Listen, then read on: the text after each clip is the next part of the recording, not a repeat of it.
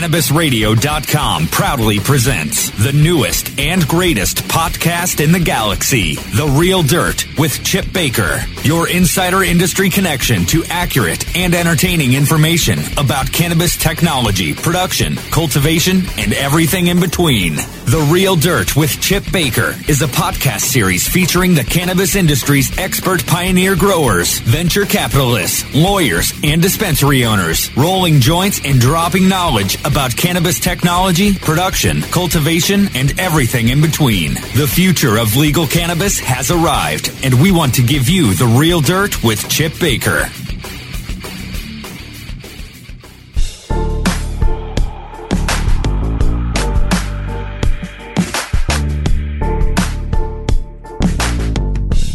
Hey, this is The Real Dirt with Chip Baker. Today's Real Dirt is Matt Bickel with Bickel Consulting. Matt's a longtime friend of mine. He's been supplying quality medical cannabis for years to the state of Colorado and is now using his knowledge to further help people in the medical cannabis and the legal cannabis industry. Welcome, Matthew. How are you today? I'm doing wonderful. Thank you very much. Thanks for having me. I'm really excited to kind of spill my guts here and see what we can't come up with. Awesome. Well, this is going to be a great show. Me and Matt have been friends for a number of years. We're both met through Sound Tribe Sector 9 and immediately hit it off. Growing and smoking cannabis were topics of conversation non-stop 10 years ago. And I've watched Matt start from the basement and go to the top, literally. Basement to the boardroom. Basement to the boardroom. Yeah, somebody has coined that saying, I believe, but I'll steal it then. We'll just take it. Matt's considered a cannabis expert in many areas, from compliance to production, quality, techniques, technology, law, advice, encouragement. Coach Bickel, I'm wondering if we could start this interview with your idea of what the evolution of a pot grower is. That's an easy one for me because all I have to do is basically tell you my story. Every pot grower that I know started out a long time ago in a basement paranoid. And I'd say the number one objective of an old school pot grower was to keep the smell down. And everything you did was based around not letting your landlord or neighbors find out that you were growing pot. And that was our main adversity for many, many years. The Afghan that don't stink. That's right. That's right. You know, we were able to become better growers through the community we had out here in Colorado, which was, I think, a major advantage we had here in Colorado. A lot of kids were willing to share information and be a little bit more open about it than a lot of places in the rest of the country. So I think we all had a really big advantage as far as just trying to kind of combine all our knowledge together to make one better process. And that, I think, pushed us along quite a bit. As marijuana got legalized medically, that was a big, huge breakthrough for us because I think most people figured they would retire that way eventually. And that's 2008, 2009. Yeah, well, maybe before then, but probably right around 2008 is when you didn't have to sell your marijuana illegally anymore. You could take it to a dispensary and immediately sell it inside the dispensary and everywhere you went. It was around $4,800 a pound then. You could grow weed in your closet, your basement, your garage, your backyard, and just walk into any dispensary unregulated and sell pounds of cannabis. 100%. And those are considered the backpack days. If you were to look into the made-up hippie terminology, we had you basically threw your weed in a backpack, went in and sold it, and got cash. There was some consignment, but a lot of it was cash. People were, liquidating it so quickly back then, especially the good stores, that there was no problem bringing it in. You couldn't grow it fast enough. And I remember the rush of it. People would be out. Yeah. Right? Oh, yeah. Stores would be out Empty at the end jars, of the day. One jar. People would hustle when the harvest was. And yeah. Oh, yeah, man. I remember those early Lodo days even were like that. Yeah. We couldn't grow it fast enough. So that started to evolve to, it got to be where vertical integration was required, which vertical integration was first introduced in the medical marijuana field. And that basically means that in order to sell marijuana, you had to grow and produce your own. Right. There's a percentage you're allowed, but you have to grow up to 70% of what you sell, which is basically the majority of all your inventory. It required, I always called it the Rockefeller rule, which they made a rule against it with John D. Rockefeller because he had monopolies on the steel company, the railroad company that brought the ore to the steel company, the building company that built with the steel, and they fought against it. And here in Colorado, ironically, I feel like they forced it on us at first on the medical industry, which was obviously the first and only industry at first.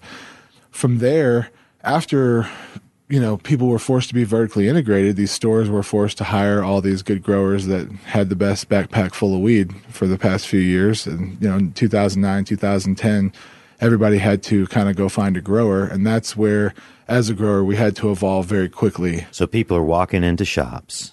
They're selling weed. This is 2009, 2010. Yep. Right? The laws are just changing to where now it's a regulated environment to where you have to grow and sell the cannabis. Precisely. Right? And that's what you're talking about, vertical integration. The regulations started and changed. Exactly.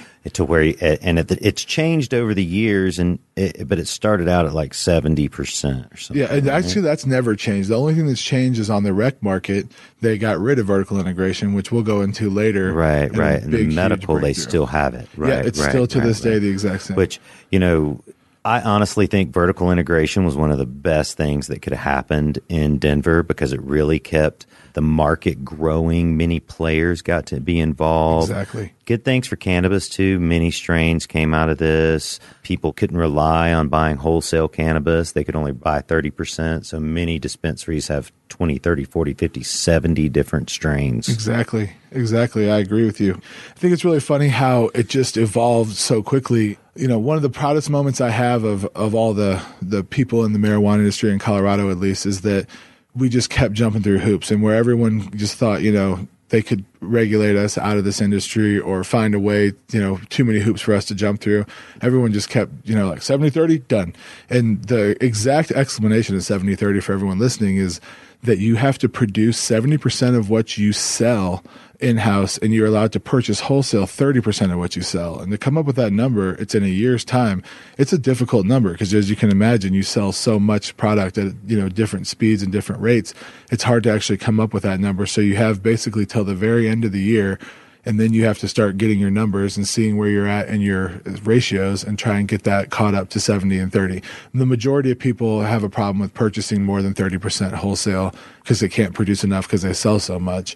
And so they have a major problem at the end of the year catching up with the amount of the wholesale they purchased, and they just have to produce more of their own. So getting back to the evolution of a pot grower. Evolution of the pot grower, I know. So vertical integration.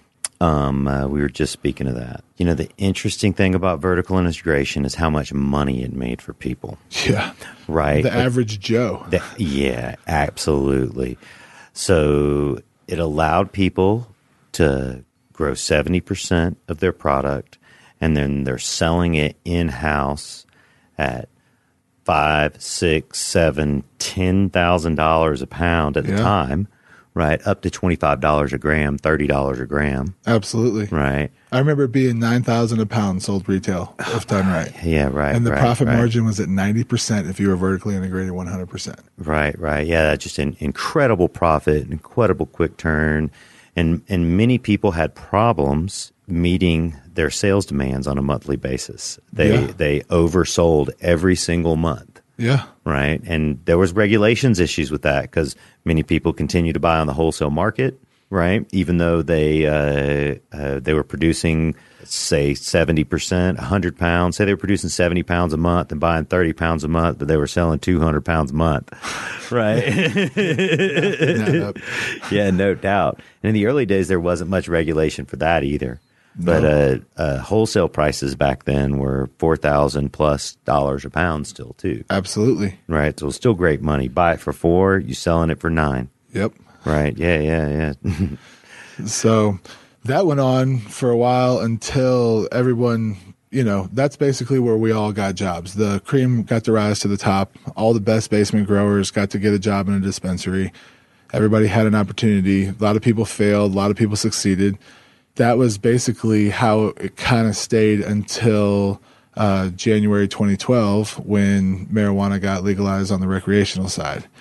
And that's when the lid blew off the thing, and that's when everything changed. Right. Now, when did you get a job working for a dispensary? Well, I worked with Colorado Alternative Medicine, building out their grow and helping them grow before you had to have a badge, before there was any regulations. Right. Then I kind of separated ways with them and started working at Loda Wellness Center in 2010. My job interview was literally bringing jars of weed down and showing the quality of the flower, and that was all it took. You know, we had to bring our own equipment in, which was pretty fun. So you walked into this dispensary, you noticed they had shitty weed. Yep. They're like their weed was bad. Yep. And you approached the owner, pulled out a sack of better weeds, like, look, this is what I can do for you. Absolutely. Got the job on the spot. Got the job on the spot. Yep. Awesome. When did you start working after that? Yeah, the next day, the very next day, we did a walkthrough of the flower room, and they had every bug and mold problem there was. And I was a buddy of a buddy getting to grow the weed there that literally tried to watch the show Weeds and kind of YouTube how to grow marijuana and was absolutely bearing the business. Right. There's so many people out there like that. Yeah. It's more common than you think. So no, it's absolutely common. I have this phrase that everyone who's ever smoked a joint thinks they can make $1 million with cannabis somehow. They're like, oh man, we could grow $1 million with this shit. If I could get enough of this, I could make $1 million. Absolutely. And they're all doing it. They're trying to. It's changed a little bit, man. It's definitely not as lucrative for people. The regulations have come in. So it's 2012. 2012, it's about the same time that rec went legal is when we really got our regulations hammered down on us as far as enforcement. The laws have been written for a long time, but as a grower, you were able to kind of just, if you didn't intentionally break the law, there was really no problems in being a grower. And that's when things really started to change around 2012. People had to be able to grow it compliantly. And at first that just meant tagging your plants, keeping it in a metric system, which, showed the seed to sale tracking of the plant. And for an old crusty grower, that's definitely something, tough to get used to because you're so used to not having to do anything as far as, you don't have to answer to anyone. And now all of a sudden you have to grow your pot and answer to someone. And that definitely started to also kind of make the cream rise to the top again. Could you grow a good pot? Could you do it within the laws? Right. One thing people don't realize that aren't associated with cannabis is that people have been growing weed indoors and outdoors in their backyards and in fields, for years. The indoor metal halide light became popular for growing weed in 1980. Yeah. Right. So literally people came out of their closets to go to work that may have never even had a job. Yeah. And previously they were making $30, $40, $50, $60, $70, $80,000 out of their closets and not working, right? Yeah. 15 minutes a day, maybe 10 minutes a day. No taxes. Vacations, no taxes. Now they're asked to work in a dispensary, or now they come to the dispensary environment. Absolutely. Right. And that's what you're speaking of, like the hard transition. Totally. Right. And the funny thing is like they almost gave us enough rope to hang ourselves because they didn't regulate it at first, and all these growers came in and kind of just had free reign and were just doing whatever they wanted. Right. And then they enforced the laws, and so it really kind of got you fast. Totally put the brakes on it. Yeah. Right. Oh, yeah, man. I mean, it was a slow roll on the enforcement. And that's the interesting thing about legal cannabis in California, Colorado, Oregon, Washington, all the other states that are legalizing or have legalized it in some manner, is that it's not just day one where it's legal, right? They on January 1st, 2014, they started selling cannabis in Colorado legally, recreationally. I was number 46 in your store, Loda Wellness. Yeah. Right. And they passed the law in 2012. Yeah. So it took 2 years after they passed the law before they were able to legalize it. Crazy. Before they were able to sell it. Right. Even on that first day, July 1st, remember everyone sold out of weed. Yeah. And some people sold as much weed in one day as they did in a month. January 1st, yeah. On January 1st. Absolutely. And then it was hard to get. Yeah. Right. Prices rose, right? Absolutely. Right. I remember at your shop. They had to. Your shop's premium shop, small shop, craft cannabis. And you guys only grow top-notch buds, Loda Wellness. and plug. And man, it was like $30 a gram for OG Cushion there. Yeah, it was a 2 gram limit. Remember, and a 2 gram limit. Yeah, I forgot about that. Absolutely. And the funny part about that is on December 31st of 2013, we had no clue.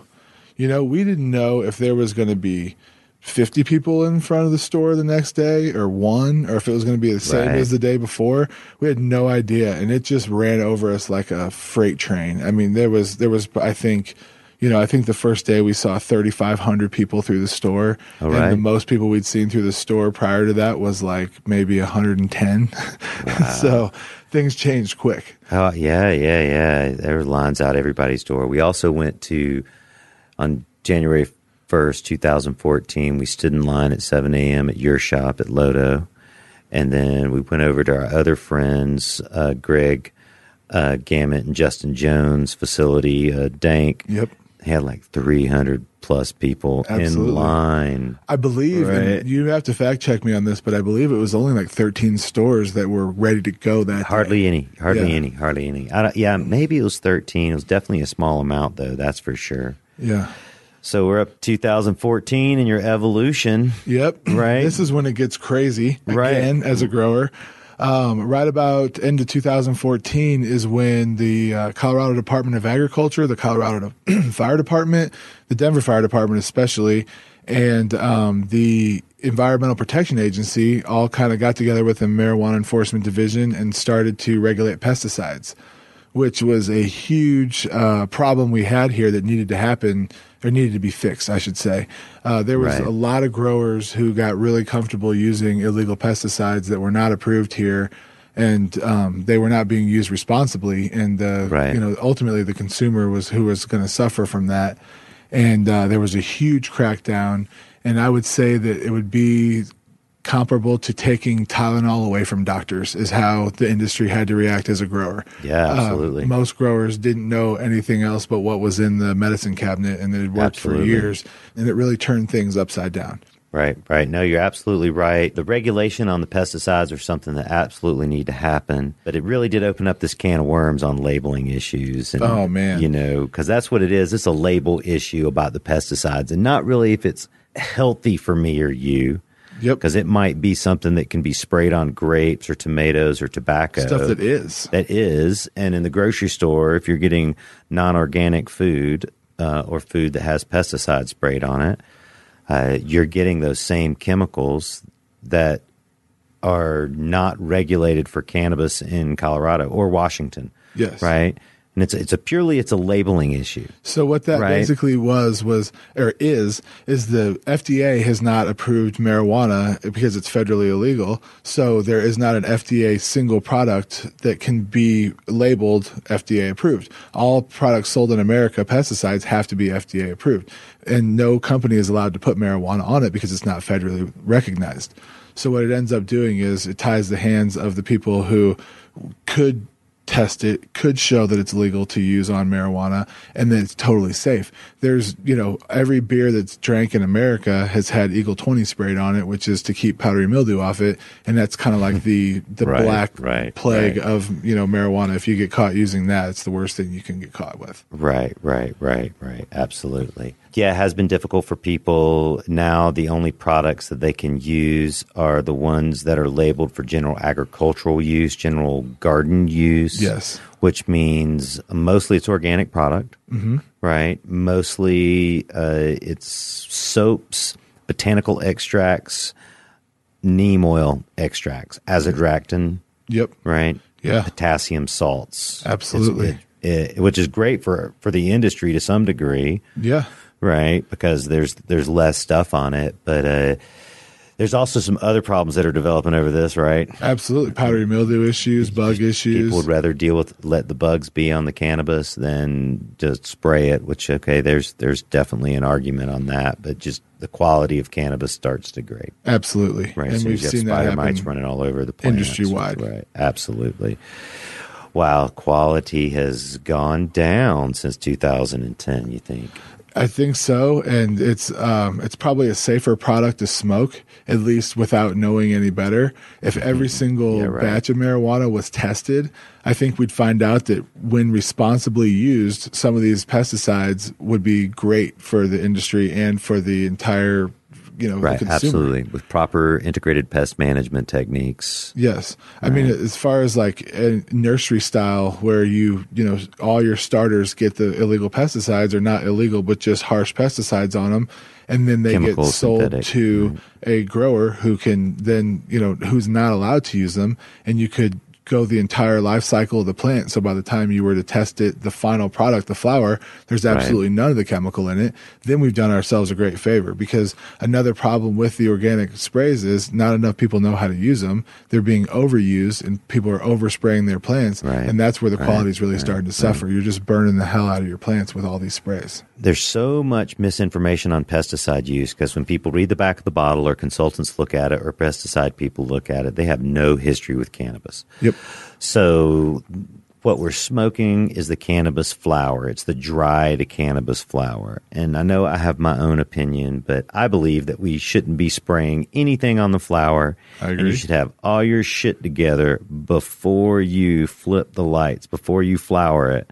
Yeah. Right, so you don't spray anything else. Unfortunately, with the organic pesticides, people don't have a proper integrated pest management system, and they're spraying oil extracts all the way up to the finish. Finished product, right? And now the state does microbial testing, and it's pretty heavy duty as far as it can pick up almost anything. And most people are finding that molds and yeast are where they're failing with their product. And it's almost becoming an epidemic now, because you have to pay to grow it, to get it all the way harvested, trimmed, and tested before you can find out. And it's store ready in a jar at that point, and that's when you get it tested and find out if it's able to sell or not. Now you can still get it made into concentrates, and because it is able to kill, certain processes for making concentrates can kill the mold in the marijuana, and you can still get the good stuff out of it. But as far as, you wouldn't ever spend that much money to produce it the way you did until if you were knowing that 25% of it was going to fail, you would just be trying to not do that. Yeah, no doubt. Do you think that Bacillus compost tea, that's affecting mold and yeast counts? I think, if anything, that's maybe helping.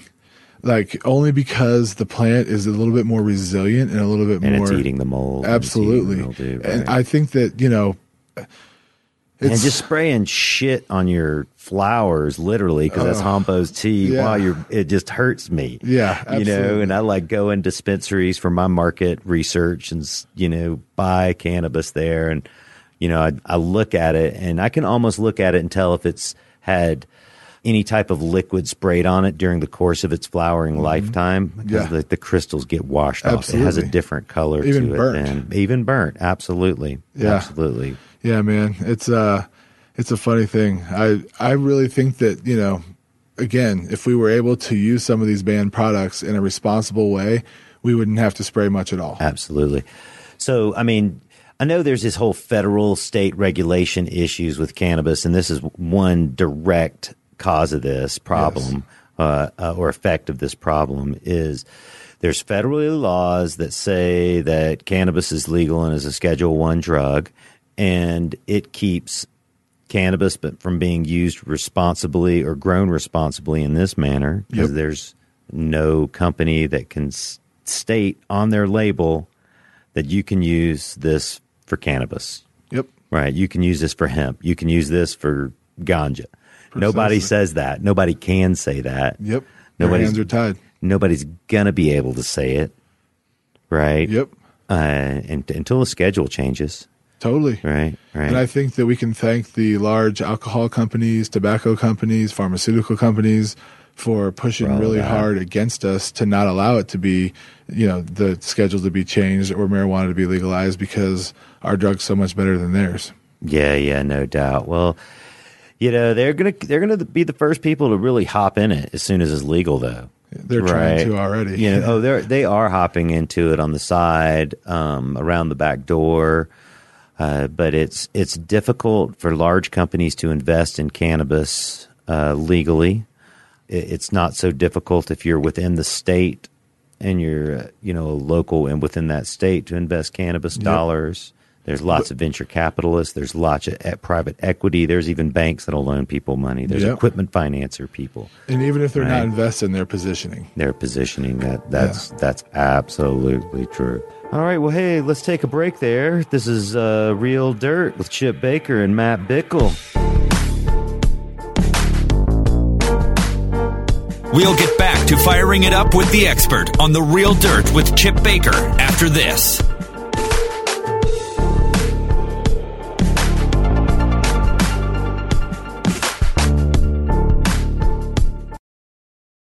Seeking a career in cannabis? Ready to become the next great bud tender? Increase your knowledge, skills, and hireability with a Trichome certification today. Trichome Institute is the only cannabis education company in the world with courses that include textbooks, workbooks, an expert-approved and government-certified curriculum. Trichome now offers these courses online. Take the courses at your own pace with 24/7 live human support from anywhere in the world. These courses are perfect for physicians, pharmacists, MMJ parents or patients, adult use customers, and most of all, aspiring bud tenders. The course includes full access to the cannabis industry's largest job board and even includes resume building help. Register for online courses with the cannabis industry's educational leader in science, education, and training. Visit TrichomeInstitute.com today. Oh, let the marijuana llama tell you something now about a game for your phone gonna make you say, wow! The game's about the game of growing cannabis for cash. Grow the seed, sell the bud, put the savings in the stash. Little by little, your empire grows large. Put the big celebrities inside your entourage. You can choose to play with Snoop or me or Cheech and Chong, Cypress Hill, Willie Nelson, Wiz Khalifa with a bong. The name of the game is Hemp Inc., that's the point. Download and play while you light yourself a joint. The business of cannabis should be no crime. Hemp Inc. is even hot-proofed by the man who run High Times. Oh yeah? Get it on Android and iOS today. Marijuana llama out. Got to tend to me own crops, you know. Money don't make itself. Hemp Inc. While the feds and state are doing their dance, you still need to transact business and manage your cash. Go professional and let your customers pay with PayQuick. They pay you and they earn rewards points. PayQuick connects to your bank account for free and secures all of your transactions. And with PayQuick, you can pay your producers and processors for free. Plus, it pays to have it because it makes depositing your cash safe and so easy. No cops, no crooks, just compliance and comfort, knowing you have your cannabis business in check with PayQuick. PayQuick, the safe and easy way to pay. PayQuick.com.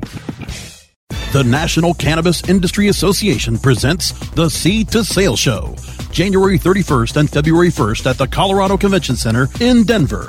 Register now at www.seedtosaleshow.com or 888-409-4418. The NCIA Seed to Sale Show, the largest cannabis business event to be held in Denver, will host over 2,000 cannabis professionals and focus on innovations and technology in cultivation, infused products and extraction, and sales strategies.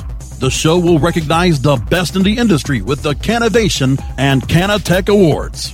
Register before January 6th for $100 savings at seedtosaleshow.com. Use the code RADIO15 for an additional 15% off. Plan your experience now for the NCIA Seed to Sale Show, January 31st and February 1st. Seedtosaleshow.com or 888-409-4418. From dabs to chivas, sativas to indicas, we roll out a whole concentrate of fresh new content every week. It's like going from the greenhouse to the dispensary. CannabisRadio.com.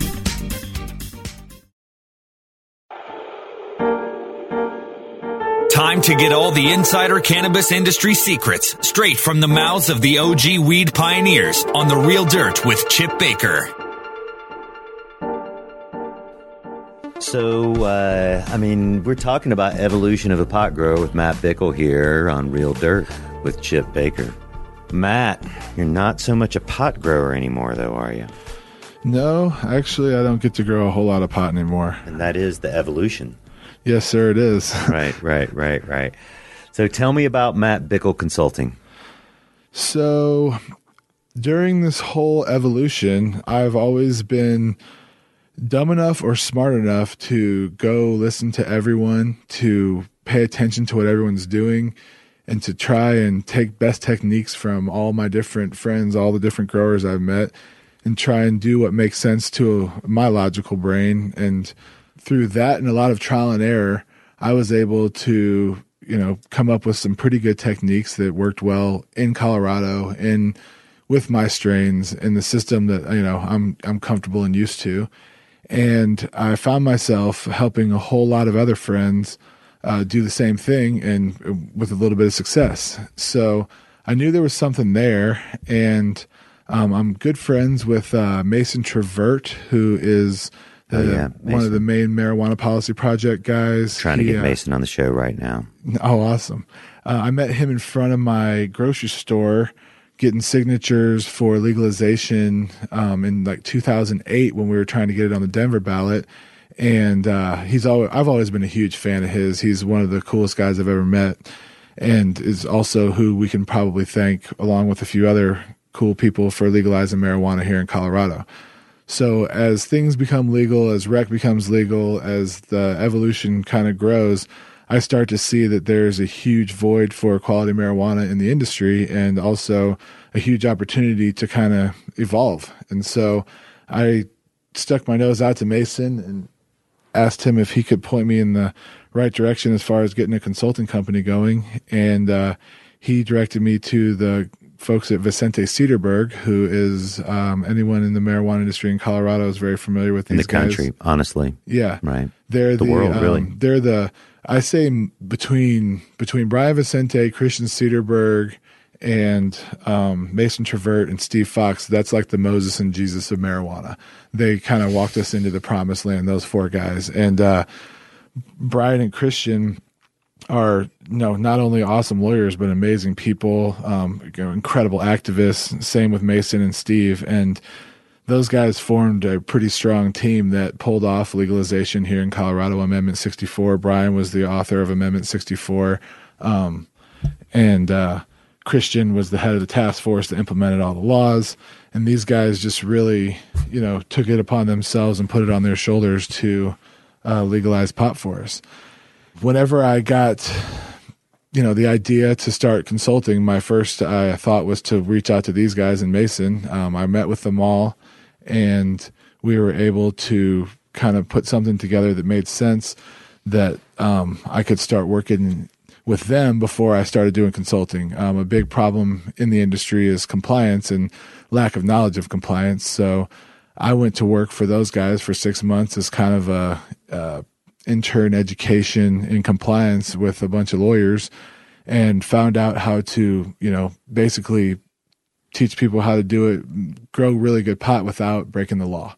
And so that was an amazing opportunity for me, and amazing. Oh, you went from flip-flops to three-piece suit. Yeah. I remember that. Yes, sir, right? I did. Thank God I don't have to wear those suits You're back anymore. to flip-flops now, right? Yeah, right. Presently. So working with those guys was a huge eye-opening experience, as to just, how many more layers there are to this industry than just growing a plant and sticking it on a shelf. You talk about in your blogs the grower, the dealer, and the smoker, and this was truly the full circle. I got to see the entire, process of marijuana from a regulatory standpoint, all the way through, the entire sale of it and the compliance that goes involved with that. A big way I like to explain it that someone taught me was that the Colorado marijuana industry is regulated as if the wine industry were to be regulated by them making you count the grapes versus the bottles you sell. So we don't get to just package all the marijuana up and put it in a bag and count how many bags we sold.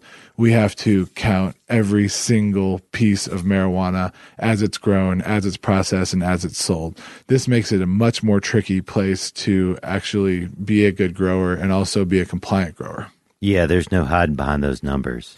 So when you harvest cannabis here, you have to weigh it right when you cut it. The entire plant. The entire plant, and the entire plant, and then it's labeled. Yes. And you dry it. Yep. And when it's dried, it's trimmed, and then you have to weigh the leaf, the stem, and the bud. And the waste. And the waste, whatever. Yep. What's the waste? The waste would be any big leaves you pulled off, all the extra stem. There's some people that because there's not a true definition of the law, I've seen people weigh their cocoa balls, their root balls, whatever the medium they're in. I've seen, all kinds of different techniques. And that's the funny thing is the state has never sent someone out and said, this is how you do it. So a guy like me that gets to go into a whole lot of grows all the time is a riot to see what people have come up with as their idea of compliance, their idea of regulation, because people are so excited to be a part of the industry that they don't want to break the law. They want to follow it to the T or even further. And so their interpretation of what they read or whatever attorney they have or, however they come to these conclusions is absolutely a riot. I've seen, people just doing the craziest stuff, trying to weigh the moisture in the air to see if they had to account for that as a plant loses weight as it dries, and just absolutely insane, idiotic things. So you've gone to dozens or hundreds of grow rooms through this Bickel Consulting. Yes. Right. I wouldn't say hundreds, but maybe 100. Right. Yeah, it's kind of hard to keep track. Well, man, when you first, in the early days with the compliance issues, like I remember you were just like 3-4 a day. Yeah. Right. Absolutely. And that was a lot to do with the pesticide crisis. I started working with Vicente Cederberg right at the same time as the pesticide crisis. So a lot of clients were, when I say pesticide crisis, I mean a lot of people were starting to get, they knew they were incompliant and didn't have a way to stop mold and bugs without breaking the law. So a lot of people reached out to them and they were able to utilize me for that. And I'd say that was what really springboarded things, and that's why I did so many volume of people for such a long time. Right. I mean, you've helped dozens of people in compliance with cannabis cultivation. You're kind of like a priest to some degree, but can you say give me some stories? You got a strange story for me? Strange story. What's the oddest thing? What's the most interesting thing? What's the craziest thing you've seen at one of these grow rooms? Well, one of the craziest things I've seen is last year, a client of mine down in southern Colorado decided to grow 8,000 plants on 9 acres, which was all outdoor, all organic, all from seed. And the craziest thing I've ever seen in my life was the attempt at the very bold attempt at trying to do that with a very small staff and not the best equipment, I guess. Going for it. Yeah, just head over heels went for it. It didn't go so good, I'll say that, but it was one of the most interesting educational experiences of my life. Right. The adversity of true farming versus growing pot and how spoiled you are inside a greenhouse, inside a warehouse where you've got environmental control. Mother Nature is not whipping your ass on a daily basis on your plants and you. The physical toll it takes on your body. That's definitely one of the more mind-blowing experiences I've had as a grower. And just driving up on 8,000 plants is pretty cool, though. Yeah, absolutely. Well, I mean, I've been selling cannabis farmers equipment for 15 years. I've seen this type of thing happen over and over again. People like to bite off more than they can chew. Yeah. We do it when we go to a buffet. I've been to a buffet with you. Right. True. And we like to bite off more than we can chew. Yeah. Right. The enthusiasm of I'm going to crush it. I'm going to blow it out. Yeah. Right. Well, and then there's a fine line between trying to grow money and grow marijuana. Right. And I know that's one of the points we had talked about going over today. Growing money. Are you growing money or are you growing weed? I found that, I'd say if you wanted to look at the industry as a whole, the first 25% of the lifespan of the industry was all basically people that wanted to grow marijuana, that wanted to grow good weed. Money was a bonus. They knew they were going to get it, but you had to stick your neck out there at the beginning. Right, because you wanted it. You had to want it. And you very well could have gone to jail as far as we knew. Right, there were still people getting raided in California, dispensaries all the time. We had no idea the federal presence that we were going to receive here, or lack of, which is what we did receive, due to the fact that we were able to regulate it a little bit faster than California. But without not knowing that, everyone who was working in the industry for the first 4 or 5 years was sticking their neck out there, gambling. All the people that are invested now were calling us idiots back then. It was definitely, only growing weed. Right. Yeah. California's had such a long history of cannabis cultivation and legal enforcement over it. Yep. And Colorado never really got that. Because we wrote the laws so much faster. You wrote the laws better, even to some degree. And California's just dealing with their laws right now. But, I love California, lived there 15 years. Huge state, great state, still have a home there, love the place. Absolutely. It's got its fair share of problems with any law or commerce. Yeah. We're strictly speaking government here. We're just strictly speaking government here. So we can beat up. If you're out there and you think I'm Cali hating, I ain't. Absolutely not. Matter of fact, you should send me an ounce of dank California weed anytime you want. But that's awesome. But Colorado made it happen because they were able to, through a legislative process, legalize the use of medical cannabis and put in regulations to control it. Absolutely. No one else had done that before. Yes. Right. And that's what really made it successful here. Yeah. And the funny thing is, something we were really interested in talking about too was the difference between regulation and the illusion of regulation, which that's I think the packaging. Kind of, as far as wanting to bring the real dirt to everybody listening, I really would say that this is something we'd have to dive into because we are regulated. We have a ton of rules. We do a really good job of creating the illusion that we're following those rules to a T. And in saying that, I would tell you that no one who breaks the law intentionally is getting away with it. Eventually, those people are getting caught. Right. All the outlaws and criminals have been getting caught, for sure. Yes, sir. But the difference is that there's 560 laws that are impossible to follow if you're not an expert in the laws. And there's always a chance that you can be breaking 2 or 3 of those at any time and be completely clueless. An example of this would be harvesting cannabis. Explain how you could break the law when you harvest cannabis. So you're harvesting cannabis. Anyone who's ever been a part of a marijuana harvest would know that as you're taking the plant out of the table, out of the room, and over to trim it, buds are going to fall on the floor. It's just inevitable. A piece gets caught in the doorway, a piece is still hung up on the trellis and it gets ripped off. Every plant is supposed to be weighed whole with every single piece of the plant together. So when a bud falls off and you don't know what bud it is, now you have to either throw it away or try and identify it and add it to a batch. It becomes this huge issue, whereas you should be able to throw it into the miscellaneous pile like everyone else has that's ever grown marijuana that's not regulated and be able to just, regard it as some of the floor buds. But now in a compliant grow, you have like this huge problem where you don't know where this bud came from. So to follow the law, you have to grind it up, integrate it with 50% non-marijuana plant matter, make it unrecognizable and unusable, and throw it away and tag it and document it. All this over a bud that hit the floor. It's just one of those situations where at any given day, any trimmer that's going to really know that process that I just told you shouldn't be a trimmer. They should be working as a compliance officer because I certainly didn't know it. And so every day I ever harvested growing pot, I was constantly, dropping buds, picking them up, tossing them in with the closest bin. And every time I did it, I was breaking the law. Right.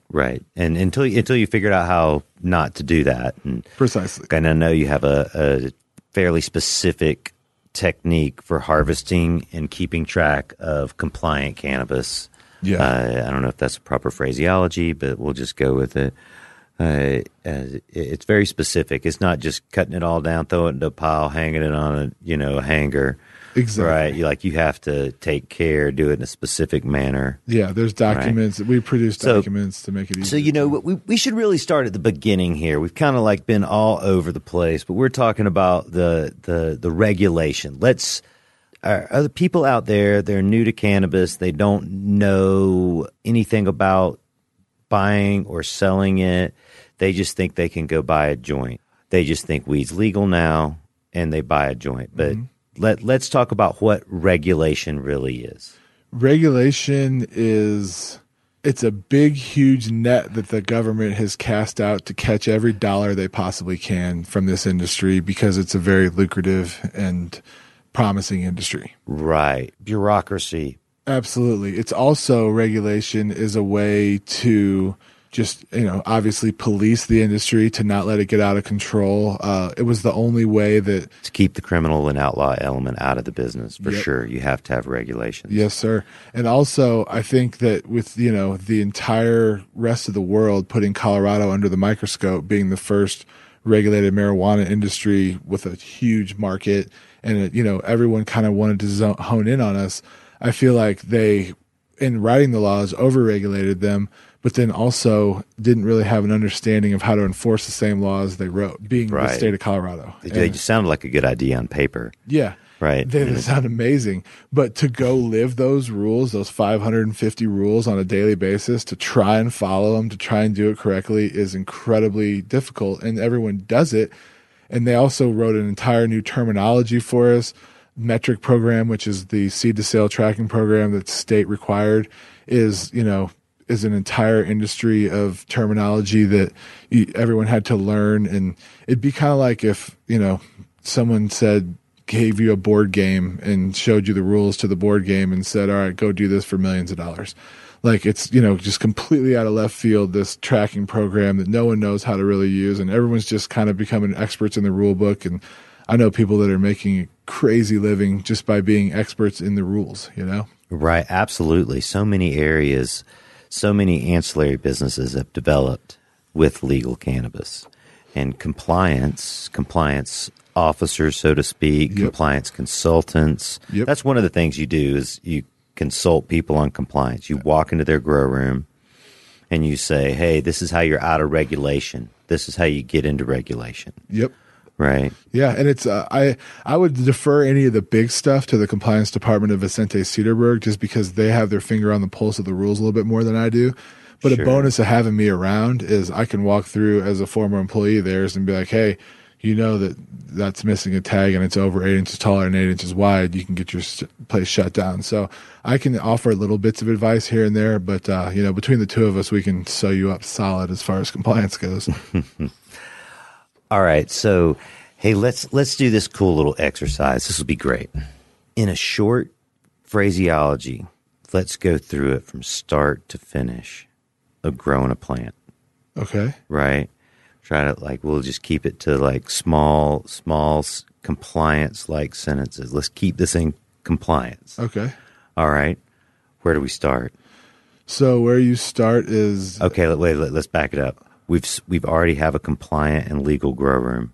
Okay.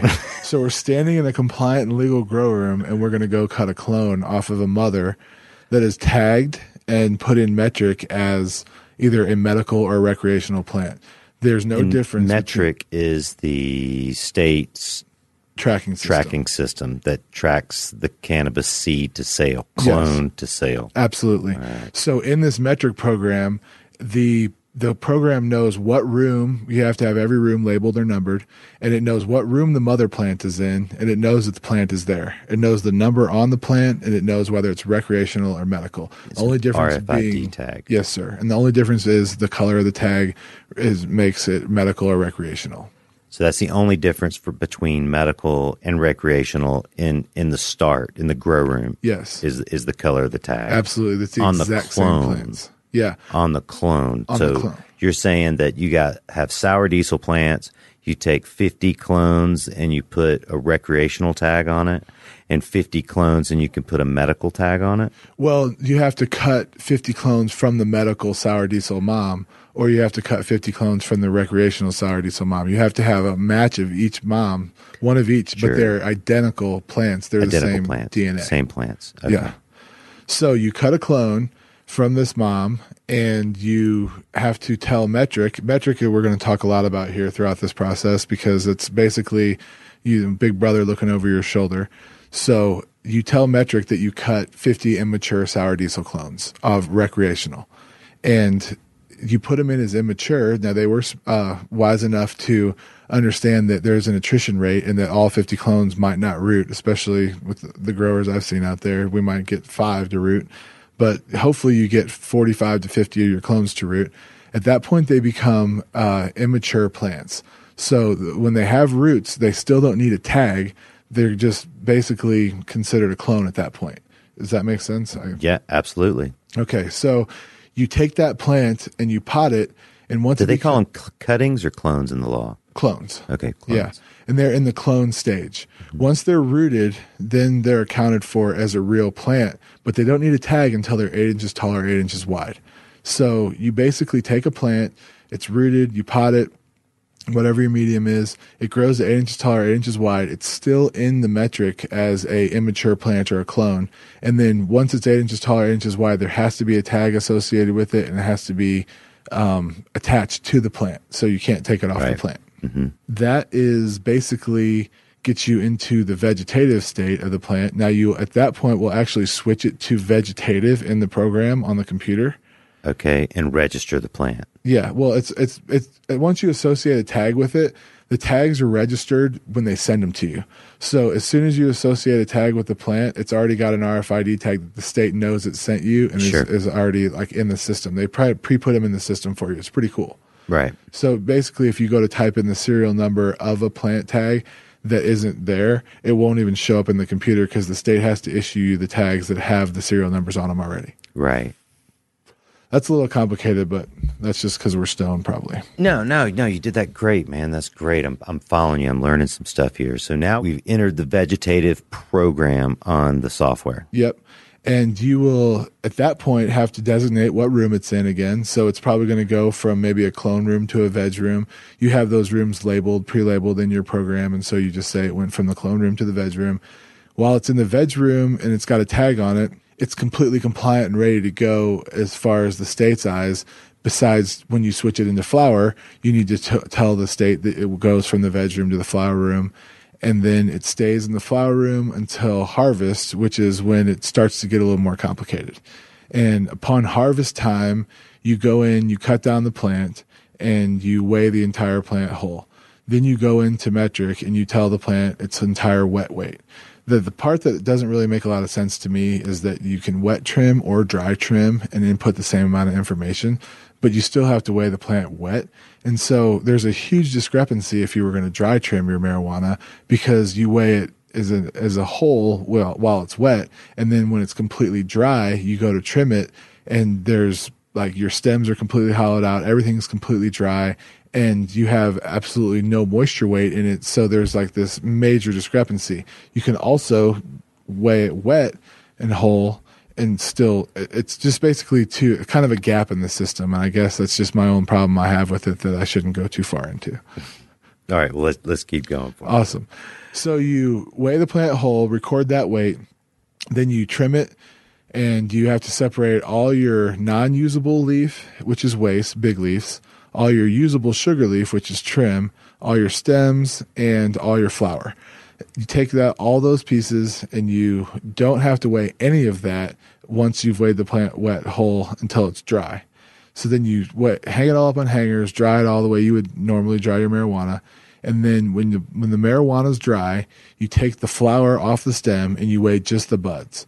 That goes into a package as a flower package, and you would fill up a jar, designate the 97 grams you got off the one plant of sour diesel, and tell the state that you have a package that's 97 grams, and it will receive a package tag at this point. So the tag that was on the plant for the entire life of it is now trash and discarded, and there's a package tag on the jar of marijuana where all the dry product goes.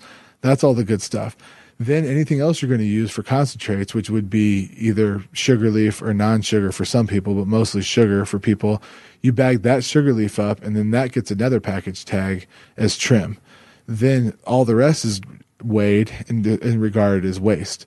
Then you have to take all that waste, and I spoke about this a minute ago, but this is one of the crazy fun laws of Colorado marijuana industry, is we have to then take the waste and grind it all up to where it's unusable and unrecognizable. Those are the two terms of the law that are very important to them. Okay, so you've got some waste product. Yep, stems and big leaf. You grind it up, and what do you mix it with? So there's actually a list in the law of the things you're allowed to use, the majority of people grow in cocoa, so it makes very easy sense just to use your cocoa root balls as your mixer, but it has to be 51% non-marijuana product, 49% marijuana product. It's very specific in the law.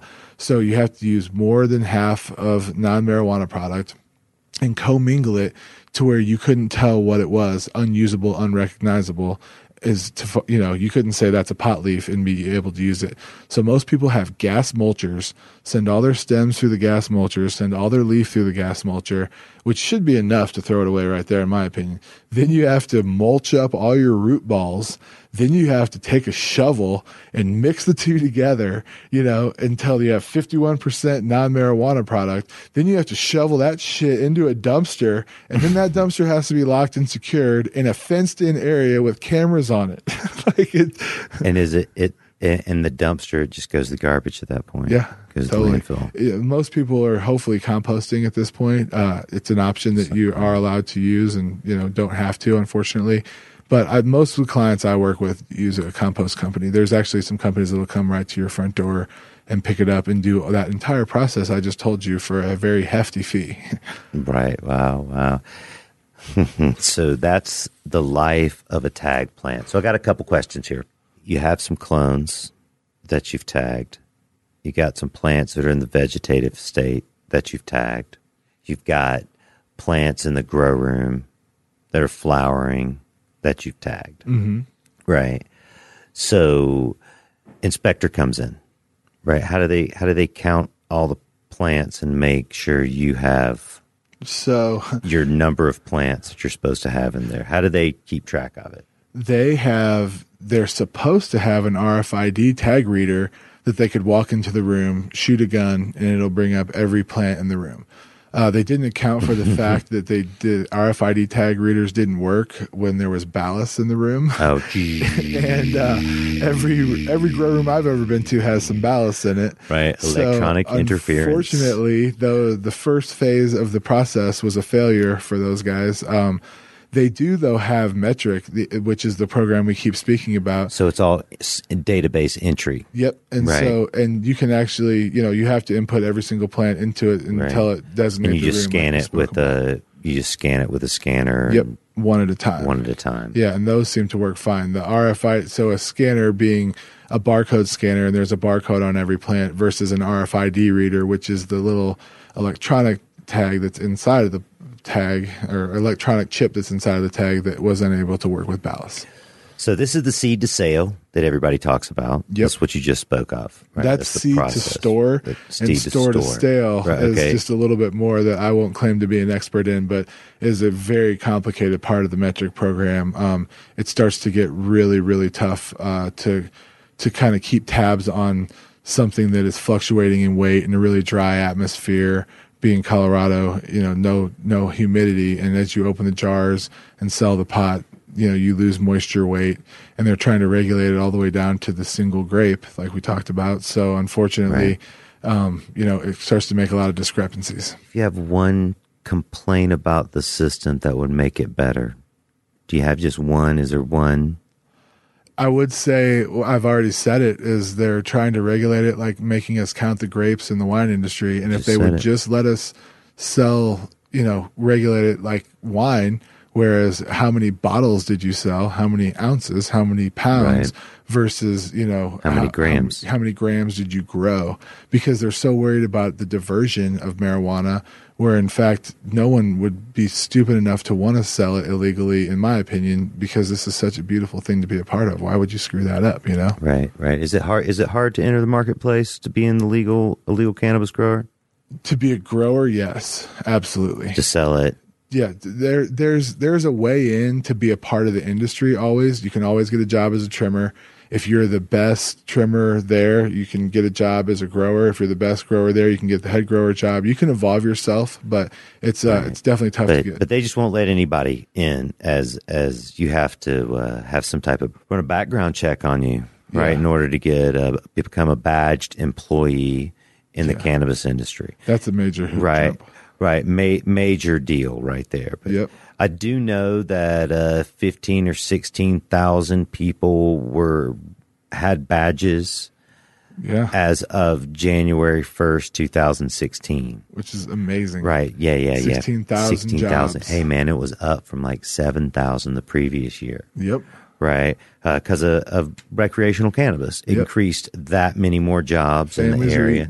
So many of them is Denver. Like, we've seen the growth here. Oh my gosh. The growth is like the parking's a little difficult now. It's hard to get houses. Everyone who seems to be moving to Denver, one of the reasons is legal cannabis. Absolutely. Right? It's like you could work at an insurance company or a bank anywhere in the country, and they have an office here. You just think, wow, maybe I should move to Denver. Maybe I should move to Colorado. I like to call it trickle up economics. Trickle up. It used to be inexpensive here, but it's becoming to be an expensive city. Yeah. Right. Great place to live, though, man. Oh, I love it here, man. Mile High City. Coolest city in America. Yeah, the locals, they gripe about the influx of visitors, of new people coming to move here. Yeah. Oh, yeah. Right. Most of those people have come from outside the area, like myself and you. Yeah. A lot of transplants out here. There's lots of transplants. There's not so many California natives anymore. Yeah. Right. Many people from all over the world have come here for the cannabis movement, for legal cannabis. I've met so many interesting people. It's really incredible, like the explosion of intellect and technology and ideas and growth, right? You get people talk from about nanotechnology to business law and politics, all in like 5 minutes. And guys like Chip and I get to have conversations with them now because marijuana is relevant as anything they have to talk about. Oh yeah, it's great, and we've had such like a long time of being involved in the cannabis industry in some way, but not being able to talk about it, right? And not being able to speak to people publicly about it. Now our information is valued and rare. And rare. I mean, both of us have a lifetime of involvement in the cannabis industry in some manner. Many people want to get involved in the cannabis industry right now. It's hard to gap 20 or 30 years of knowledge. Absolutely. Right? And with just a business plan. Yeah. Right. And a pocket full of money. Yeah. You see it. You see people come in and invest money into new businesses. You've seen people succeed. You've seen people fail. Oh, yeah. Right. What's the biggest hurdle to overcome? Greed. I wasn't expecting you to say that. Yeah. Okay. Greed. So, wow. Well, that's such a different topic. But let's talk about greed. Yeah. Right. Everyone thinks they're going to make $1 million growing weed. Yep. Right. And we already talked about it. You growing money or you growing weed? You're growing money or growing weed. Yep. Right. Quality cannabis will make you enough money. Yes, sir. It hasn't led me astray yet. Right. I'm still eating well. It's something that I feel. Did you bring any weed over here? I did not bring any weed over here. Damn. Yeah, I should have. All right. I'm slacking. That's cool. It's cool, bro. Other people, when they come to the show, they bring weed. Podcast. I thought you would, Yeah. I just thought you'd be one of those people for some reason. I brought weed over here yesterday for the prep session. Yeah. You did. Thank you. That was good. Yeah. That was good. But yeah, I'd say, people who are the biggest thing I'm seeing with big industry right now, because this is now marijuana industry, as we keep talking about evolution, it's big industry now. There's people in Denver who've made it with the mom and pop approach, with no business plan, with just leasing a building in $1,000 in your pocket. Yep. I've heard the stories. Yep. They were my customers. I saw those people. I helped those people. I'll give them shout outs, man. The guys, like there's 100 different dispensaries of people that are absolute millionaires and stumbled upon it. Happen. But they all did it risking their neck, growing weed. Right time, right place. Being passionate about Could have gone to jail at the time. Yep, absolutely. Right.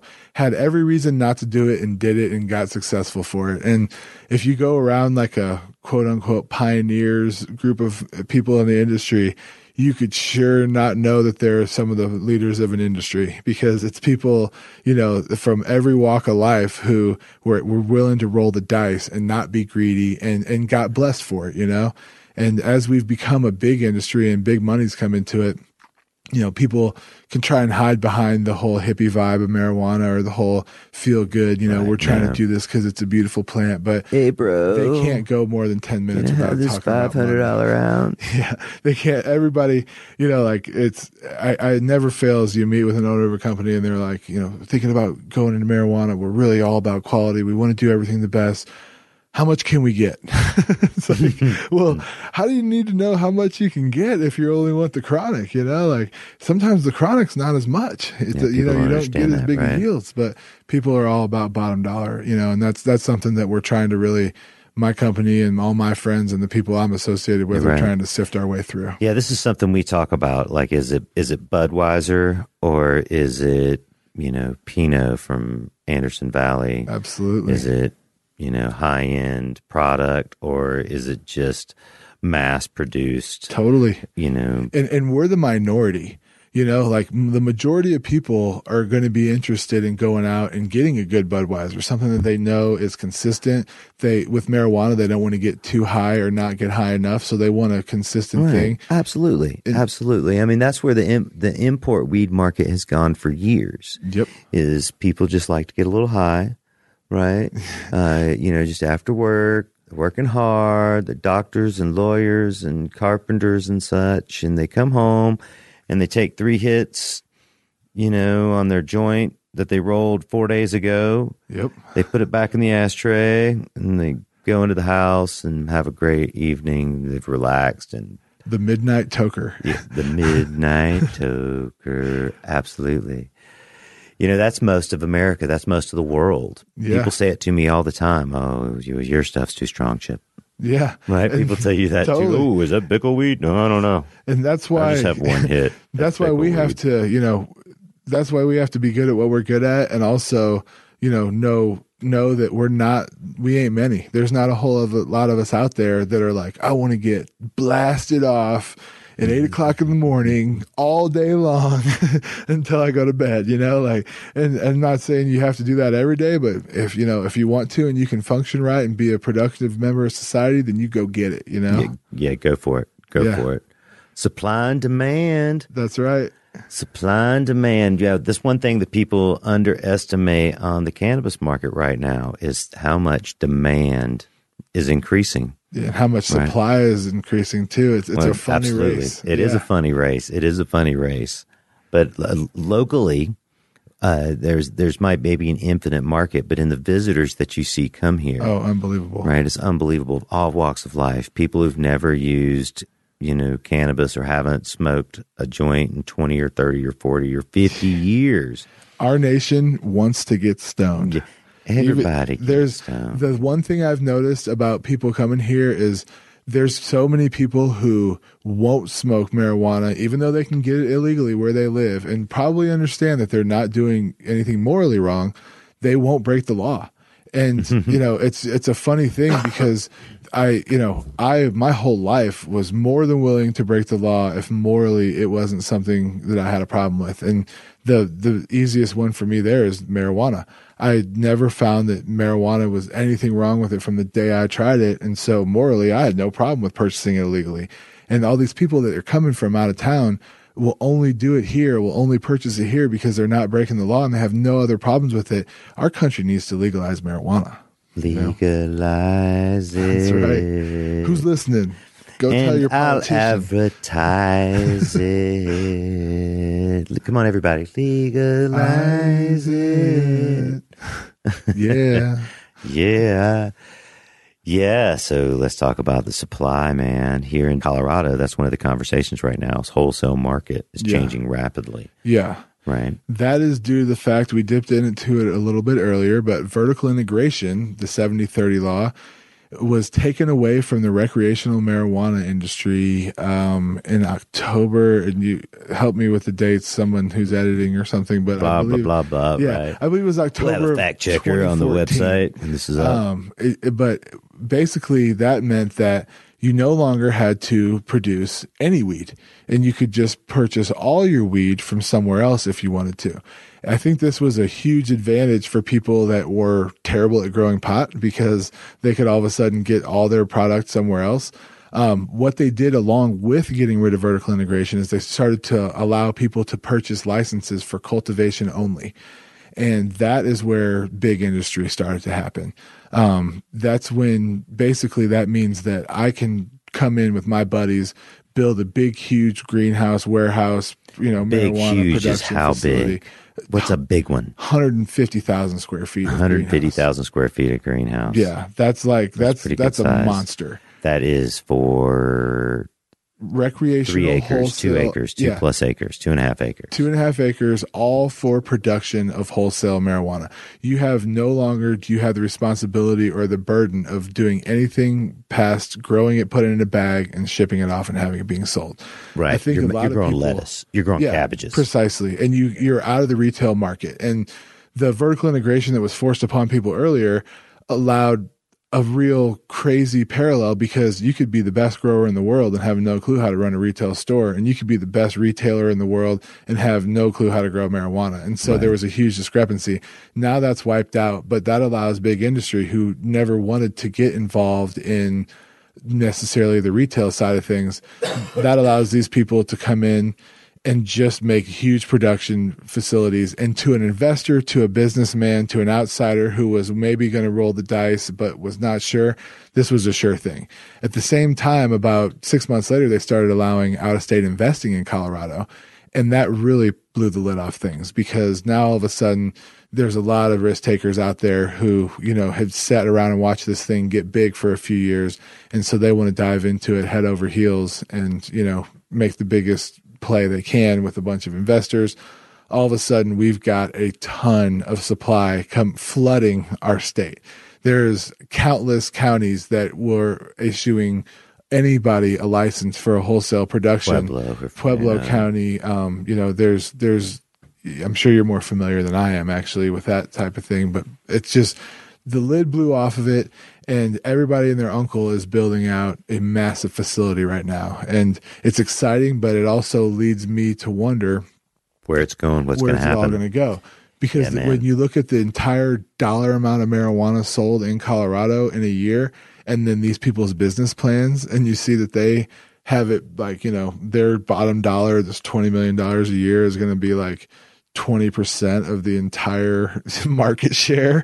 You just think that, and you see 20 of them a week, you start to scratch your head like, well, either the market share has to increase to $700 million for these people's business plans to look, where they don't have 20% of an entire market, or somebody's going to fail.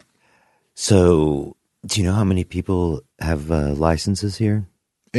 Grow licenses in Colorado? I do not know the answer to that. It's just a few thousand people. It's not that many. Last I looked, it was 2,000 people had a license to either grow or sell cannabis. Yeah.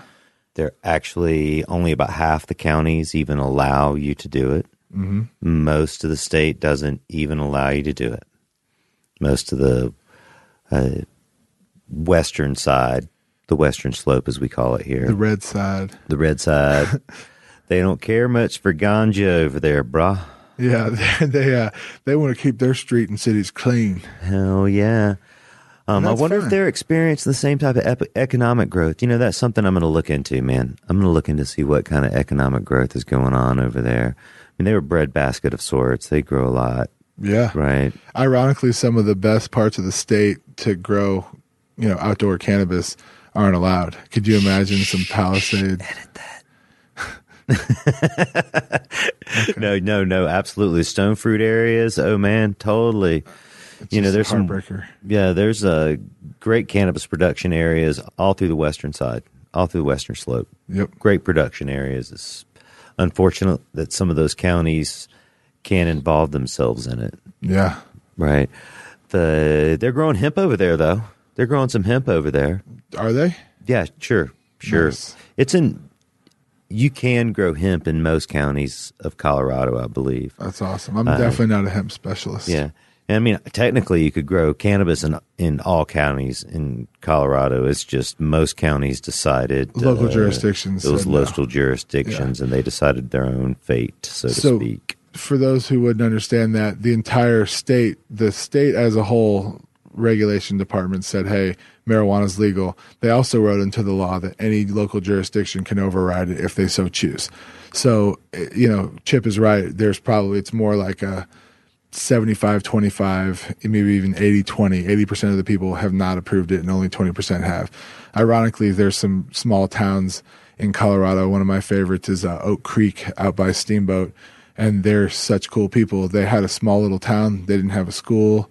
They didn't have, or the school they liked at least. And, the roads where a lot of them weren't paved. And they said, well, hell, let's legalize marijuana. And they have probably got 6 or 7 new facilities being built there right now in like a tiny little town. And it's going to bring so much money to them and so much taxes and, make a better place for these people to live. So why not help yourself out? There's such this myth that marijuana is bad because what example does it give the children?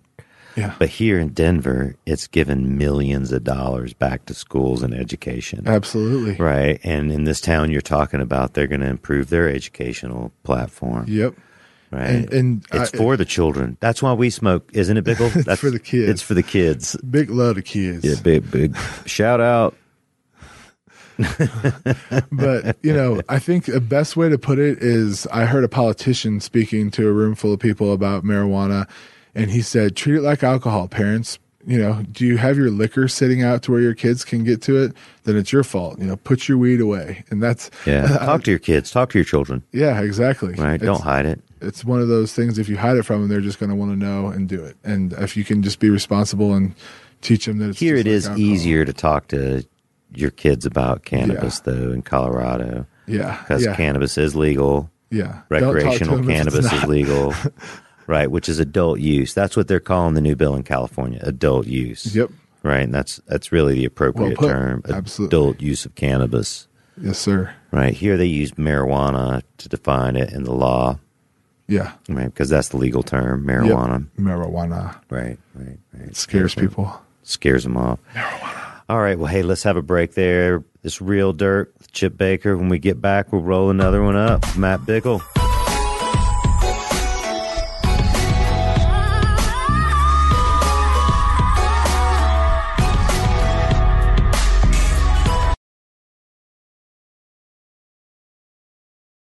The next generation of vaporizers has arrived.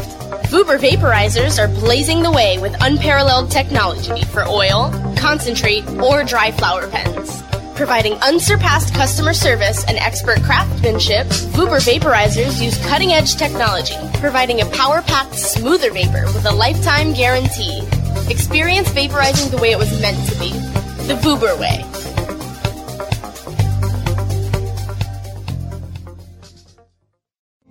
Mindful of sustainable practices and limiting their environmental footprint, Sansal hemp is always grown outdoors, as nature intended. By starting with uniform genetic profiles, Sansal ensures the plant will maintain its optimal performance and yield consistently throughout its life cycle.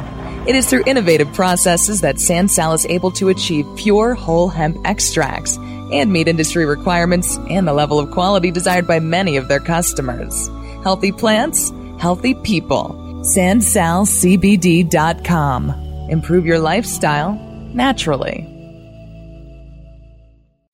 Everyone deserves the medicine they need. Aaron's premium CBD essentials and CBD nectar products are made from plant-based organic ingredients, grown and processed in the United States. Our unique formula of coconut oil and coconut water infused with CBD oil is ideal for all skin types and provides maximum relief. Aaron's Essentials was formulated by 9/11 first responder and Stage 4 cancer survivor Aaron Sieber. As a cannabis connoisseur, Aaron began making and using his own lab-tested medicinal cannabis products to help relieve the side effects of his rigorous cancer treatments. Visit www.cannoisseurbrands.com for more information on Aaron's Essentials and learn how you can pay it forward. That's CANNAISSEUR brands.com. Do you want to get in on the booming cannabis industry? With New Frontier Data, we give industry insiders the power of big data analytics to help navigate this rapidly growing and changing landscape. New Frontier's tools help you make critical decisions based on the facts. Our industry analyst reports reveal the best opportunities. Our custom research engagements deliver answers to the most difficult questions. And our cutting-edge big data platform, Equio, puts real-time information and answers you need right at your fingertips. Go to www.equio.io and sign up for your free membership today. That's EQUIO.io to sign up now. The power of real-time big data is now in your hands. Run with New Frontier and let us help you conquer the wild. Keep your cannabis cravings under control. Feed your mind with CannabisRadio.com.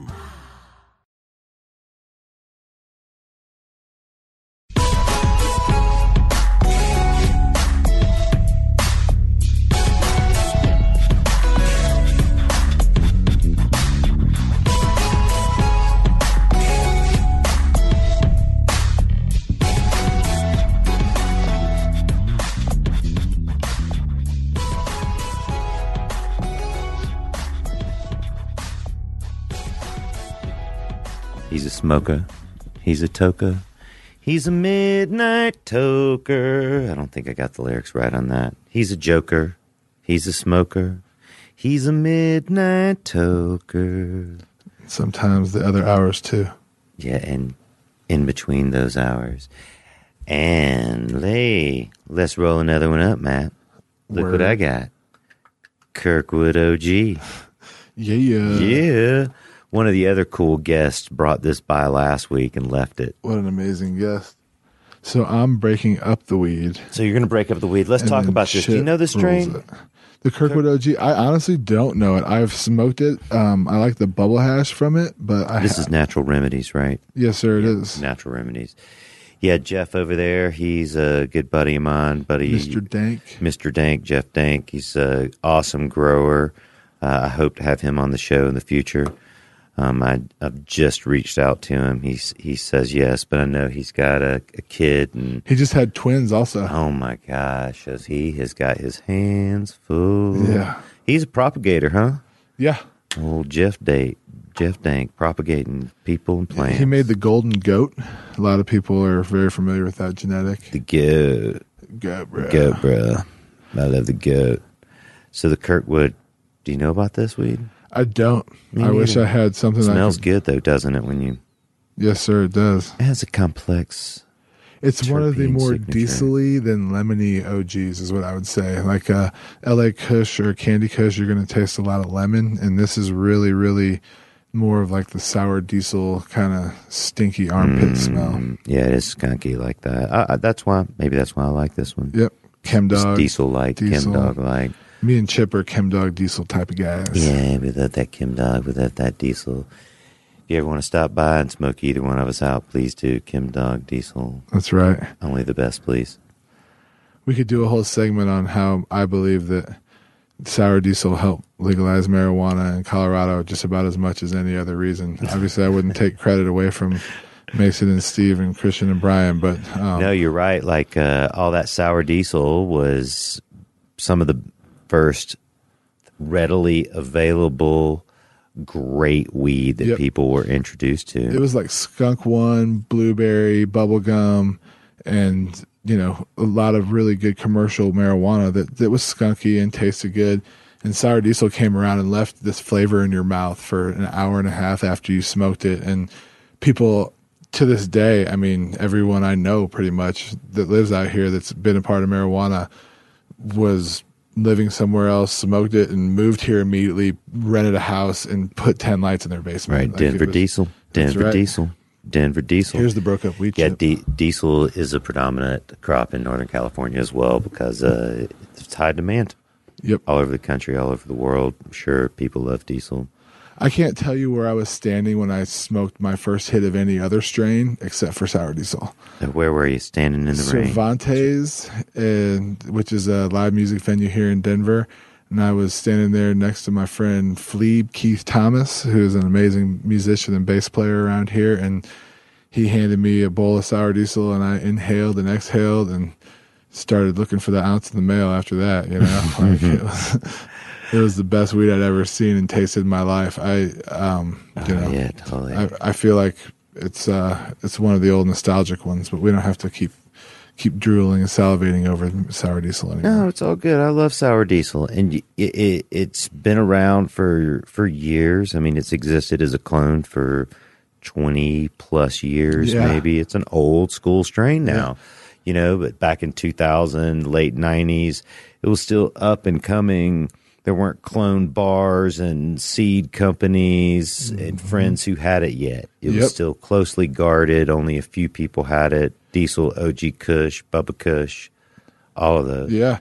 And I'd say up until about 2008 or 9, when the big medical revolution happened in Colorado, that it was better than currency. It was better than money. You know, you could trade your way into anything that way. We would smoke bowls in the car before we walked in somewhere and blow it all over ourselves and put a nug in our pocket and walk in places just to stink as bad as you could, because you wouldn't have to pay for your meal. You wouldn't have to. Everybody was dying to get a piece of the weed that smelled like that. Oh, no doubt. Do you remember the basketball game? Oh, yeah. Oh, the Nuggets game. Should you tell the story or me?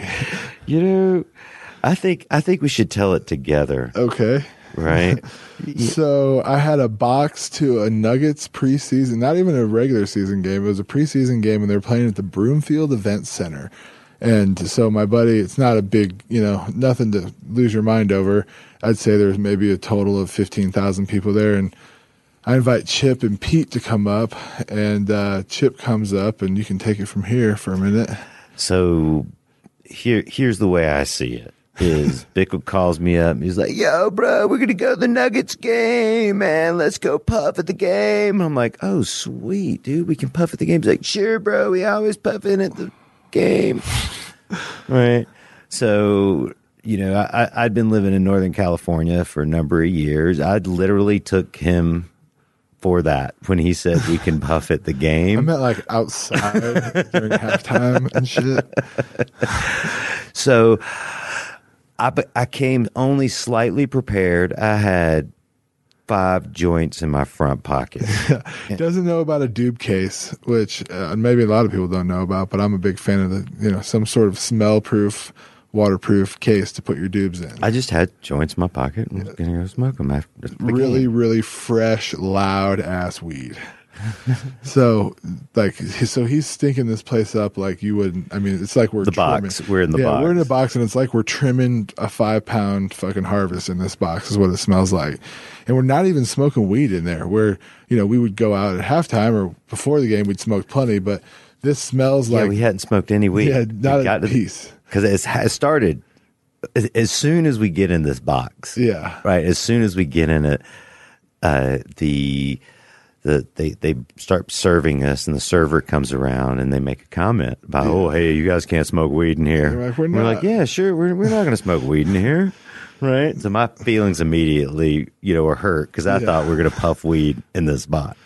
So at some point, it smelled so good in there that the police decided to come see us, and the cops come in, and they're convinced that we've smoked marijuana in the box. Convinced. So bad. Convinced. All right. Boy, like, who's smoking the marijuana? And they're looking in the trash can for fucking cashed out bowls, and like, we're like, dude, we really haven't smoked. My favorite part of this story is Justin Brunson, who's the owner of Old Major and Masterpiece Deli here in Denver, a couple of amazing restaurants. Justin's at the game with us. He had just walked in the door 20 minutes before. Yeah, and he decides to explain to the police officers that there's no way we were smoking pot, and the way to tell is to smell his hands, and shoved his hands in this police officer's face, which, like, any years later would have probably got him shot. Now, that night, the cop jumped back and, like, was ready to detain him, and Justin's like, smell my hands, man, see? Because, you know, if you've been smoking a bunch of weed, then your hands smell like weed usually. So the police... I remember correctly, Justin acted completely wasted, though. He went from sober to, like, from like, hey man, what are you guys doing? Oh, hey man, yeah, we ain't smoking weed, man. We just smell my fingers. Yeah. So, long story, we end up, no one gets arrested, no one goes to jail, and we didn't get to smoke weed in the box. But we've smoked weed in a lot of boxes, just not during Nuggets games, right? Like Pink Floyd shows and shit. Well, the way I remember it ending though is after he had the fingers in the cop's face. He says, "Nah, man, it was those people down there," right? And he points out of the box, and for some reason this made sense to the police because there was this draft that was created every time the door was open.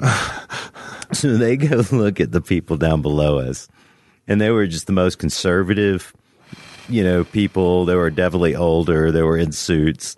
There was no way they were the ones with weed. It was definitely us. But for a moment, the police thought that it was the people in front of us. One moment in time. That's awesome. That was pretty funny. Yeah, ironically, or I don't know if that's the proper use of the phrase, but years later, I was in that same box with you and some of those same people. And now it's 2014, 15, and we're throwing joints to people. Yeah, and weed is legal. That was with the Dank guys. Dank. Yeah, totally. Justin, it was their box beforehand. Yeah, absolutely. Yeah, right, because I got the call. That's who we got the tickets from. Yeah, that's who we got the tickets. I got the call a couple days later, and I was like, oh, shit, that was your box. I did not know that. My bad. Right. Cops are coming. Yeah. I think Greg was like, I don't care, smoke me out. That's right. Yeah. Pay me back in weed. Oh, hear you. So it's changed a lot from when it started here in 2009. Technology's changed.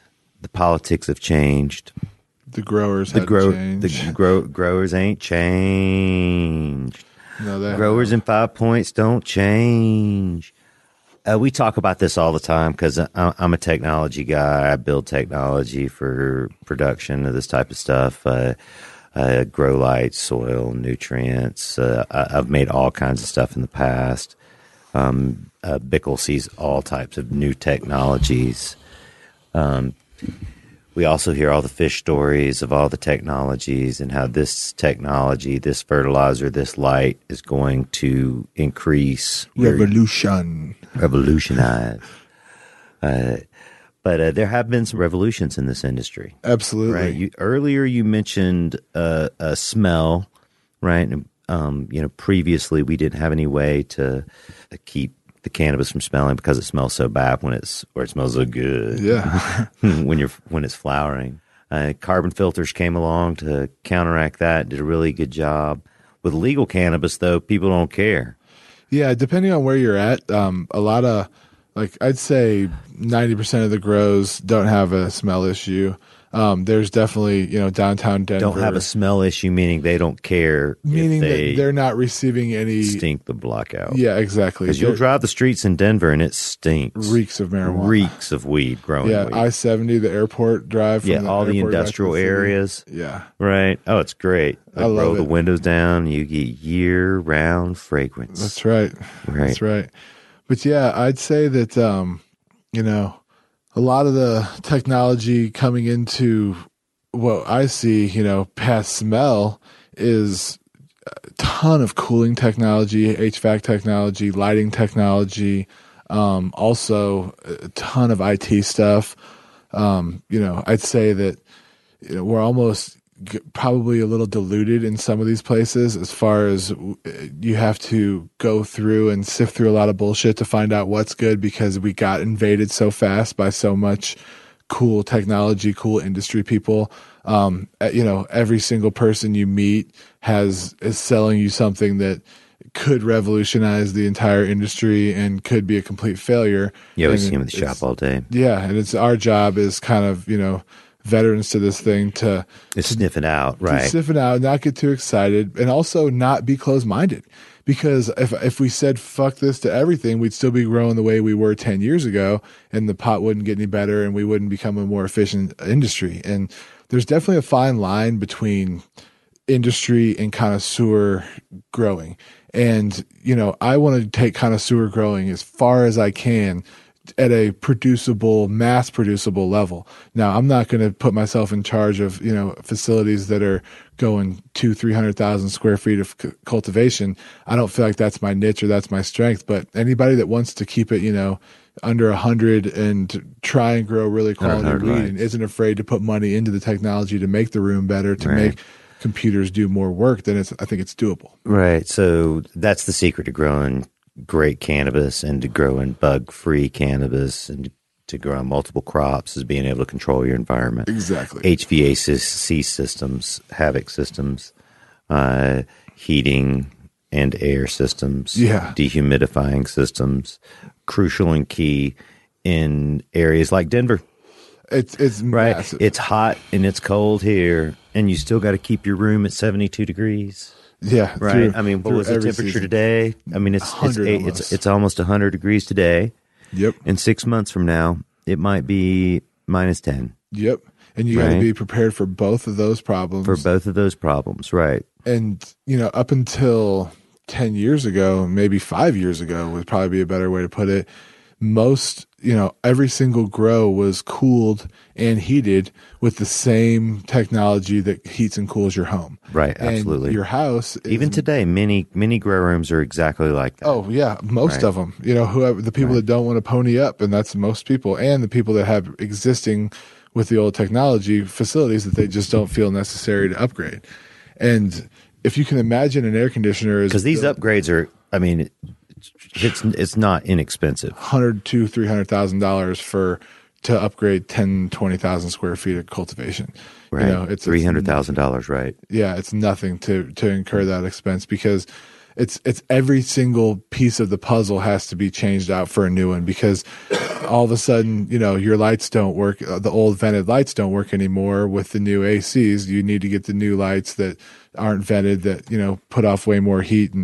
But with the right amount of HVAC and technology, you can cool them much easier. And it's a huge problem that people have something that is up and running and producing marijuana and already paid for, and it's old technology and it's beat up, but it's what works, and they don't want to reinvest. Right. Absolutely. It's paid for, bought and paid for. But literally it's the difference between like maybe a pound a light to 3 pounds to 3 pounds a light. Yep. Right. Because that is possible. And I actually believe 3.9 pounds is as much as I've seen verified.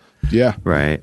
But that is possible. Certain strains, perfect conditions, awesome Absolutely. Grower, but hey, you got to have that premium light, that premium environment. If it's not, it's the technology that gets those numbers. It's not the grower. Mm-hmm. And, it's the money you invest into your product that's going to get you those numbers.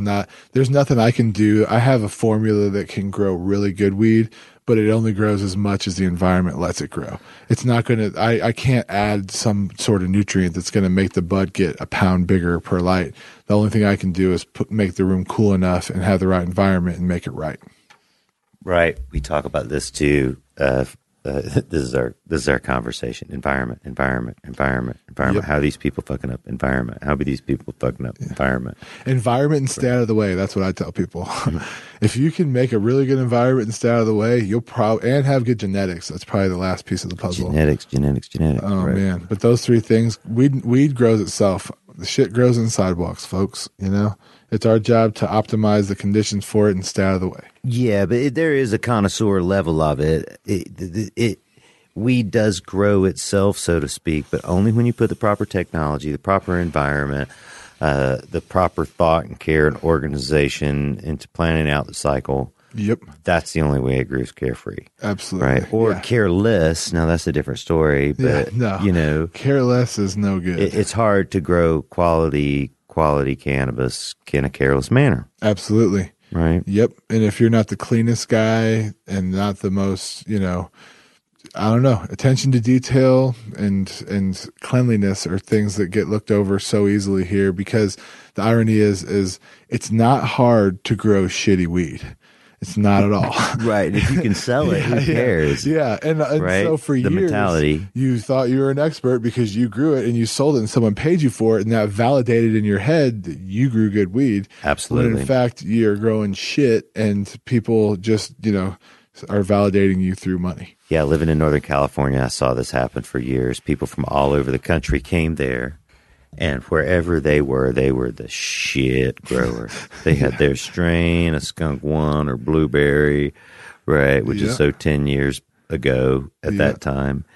And they came into the area and they're like, oh, man, I grow the dank. And they immediately get their ass handed to them, right? The quality, the thought of quality is so much higher pace there at the time than it was any place else. And it still is now, right? The demand for quality is there for sure, even though the production's also in Northern California as well. Yeah. Right. It's that demand the quality that makes us keep going for it, man. Yeah. So we got HVAC systems, double-ended lights, full room controls from your cell phone. Yeah, full environmental controls. People ask me about LED lights, but you never see those or hardly ever see those. Not really. Right, no. right. There's LED's making a run at the industry right now, but it's the same thing that was happening 10 years ago with the regular lights, in my opinion. Now, this is strictly my opinion. But I just watched the lighting technology change so much. And now the double-endeds, in my opinion, for me, have risen to the top. They're like kind of the best bang for your buck. And now this is happening in LEDs again. Whereas, 5-6 years ago, if I'd have bought every light that sounded like a good idea to me, I think I might have gotten my butt kicked as far as replacing them over and over and over and waiting and holding my breath a little bit and then seeing what comes my way. I feel like, we've gotten to see the cream rise to the top a little bit more. Yeah, absolutely. We sell so many double-endeds. It's the only thing we sell really these days. Few people buy the older technology any longer. We have some air-cooled customers, don't get me wrong. People with low ceilings, they're forced into having air-cooled lights as opposed to double-ended lights. Well, I'm going to let the cat out of the bag for all you folks that want to know how to get 3 pounds of light that are sitting there scratching your head, is that with old technology, a vented hood, the footprint that it puts out would require about 3 to 4 of those lights for the same footprint as a double-ended light.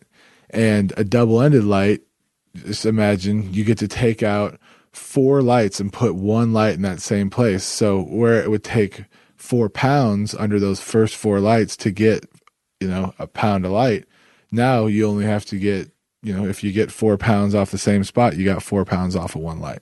So... Right, because it's just square foot. It's square foot. It's a footprint. And right. You have one light has the footprint of 4 lights. And so you can get 1 pound of light off of 4 lights, or you can get 4 pounds of light off of 1 light. And that's your magic number. And so invest in technology, folks. Invest in technology. It is simple math. There's a bunch of ways that you can say it. But with the DE lights, we promote people all the time, no matter which brand they're getting. The 1,000-watt sun, the Yield, the Phantoms. There's others out there, some I won't mention. But no matter which ones they're getting, we suggest 4x6 area for 1 light, or 5x5 area for 1 light. Exactly. Right. And if you do the math on a 5x5 area, that's 25 square feet, right? And you grow 2 ounces per square feet under 1,000 watt, that's 50 ounces under 1 light. Mm-hmm. Help me with my math there. What's that? 50 ounces. 48 ounces is 3 pounds. 16 ounces is a pound. 48 ounces is 3 pounds. Yeah. So 3 pounds and 2 ounces. If you can just grow 2 ounce square foot. 2 ounces a square foot. Yeah. Right. It's simple math. That's crazy. Right. Yeah, absolutely. But traditionally, people grew in 4x4 areas with 1 light, 1,000 watt light. Yep. And that's 16 square feet times 2, 32, That's the same, same math, same formula, right? But they're, getting right at 2 pounds. Yeah. And that's killing it with those old lights. Oh, you're killing it. And you have to have everything right. It's so easy to get less than a pound of light if you're not crushing. And that's what I see. Most places are at a pound of light with old technology, 2 pounds of light with new technology. Man, what do you think one thing people could change in their production? Like you can't go into all the fertilizer or all the media or the environment, but is there one like tip you could give somebody on like, hey, if I want to get higher yields, what's the like thing you see people do to increase their yield? Increase their humidity. And here in temperature, Denver, especially in controlling Denver. the environment, back to the environment. Exactly. Always the environment. I would say environment is the biggest thing. And also one from left field is I always tell growers, stop trying to be an artist. Like, I feel like they have this canvas and they think they're going to paint their perfect picture on it. And it's like, if you can just reproduce the steps, if you can do the things that, that make it successful every time and not try and change the process every time to have a unique art to it, if that's how you have to approach, getting good numbers out of large scale marijuana facilities. There is a process that's happened already before you and ahead of you. And if you can, adapt to that, and it doesn't have to be any specific one process, just, something that your companies used, your facilities used that worked, because there's so many problems even within a single facility, so many curveballs with, in every little microclimate that, stick to something easy and don't try and be the magic man. The magic man. You're right. Everybody wants to pull out the magic. And wants to find something at the grocery store on the shelves that's got the coolest looking bottle that they think is going to be the newest, best stuff. Yeah, and there's people out there selling, and once it works for you, you become a salesman. And so, and the fact is, the guy selling it to you, who it worked for, really is selling it, and it really did work for him. And so you just got to be careful, man. It's a slippery slope, and when you change too many factors, you don't know what you changed. Right. Yeah, absolutely. What's the most common grow technique you see?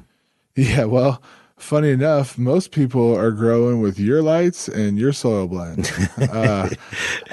I would say that, like we spoke about the double enders, everybody's switching to those. The only thing you have to do is be able to catch up with the heating and air conditioning, because they're a little bit harder to keep cool, but totally worth it because you can take so many more lights out and light a room with less. And then most people are using the cocoa fiber perlite mix that you made, and it's just absolutely crusher. I think the ability to get to dry your plants out is something that people are finally catching up on. And well, I wouldn't say everybody, but a lot of the wise guys are realizing that you can't keep a plant soaked and saturated with the high ppm all day long and expect it to do good. Do you see straight cocoa out there?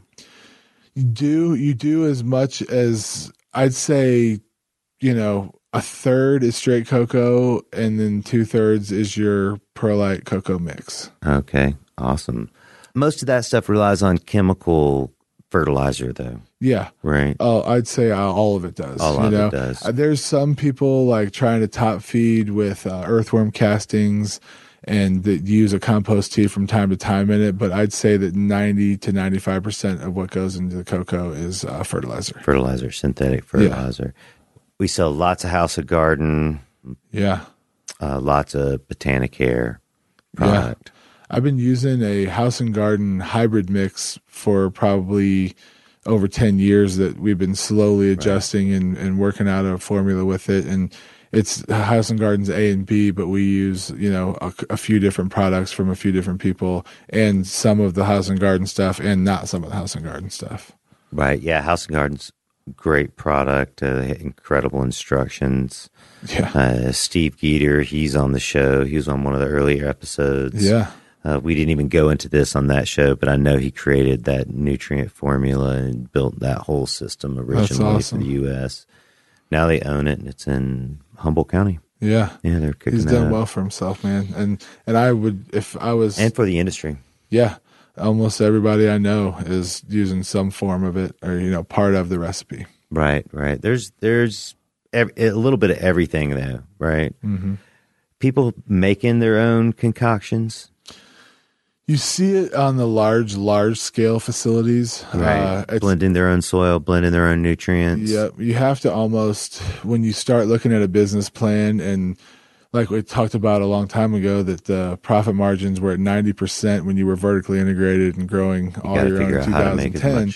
And now the profit margins are much smaller. People are finally just reaching out for realistic ones. And an easy way to do that is cutting production costs and producing your own salts and mixing your own dirt.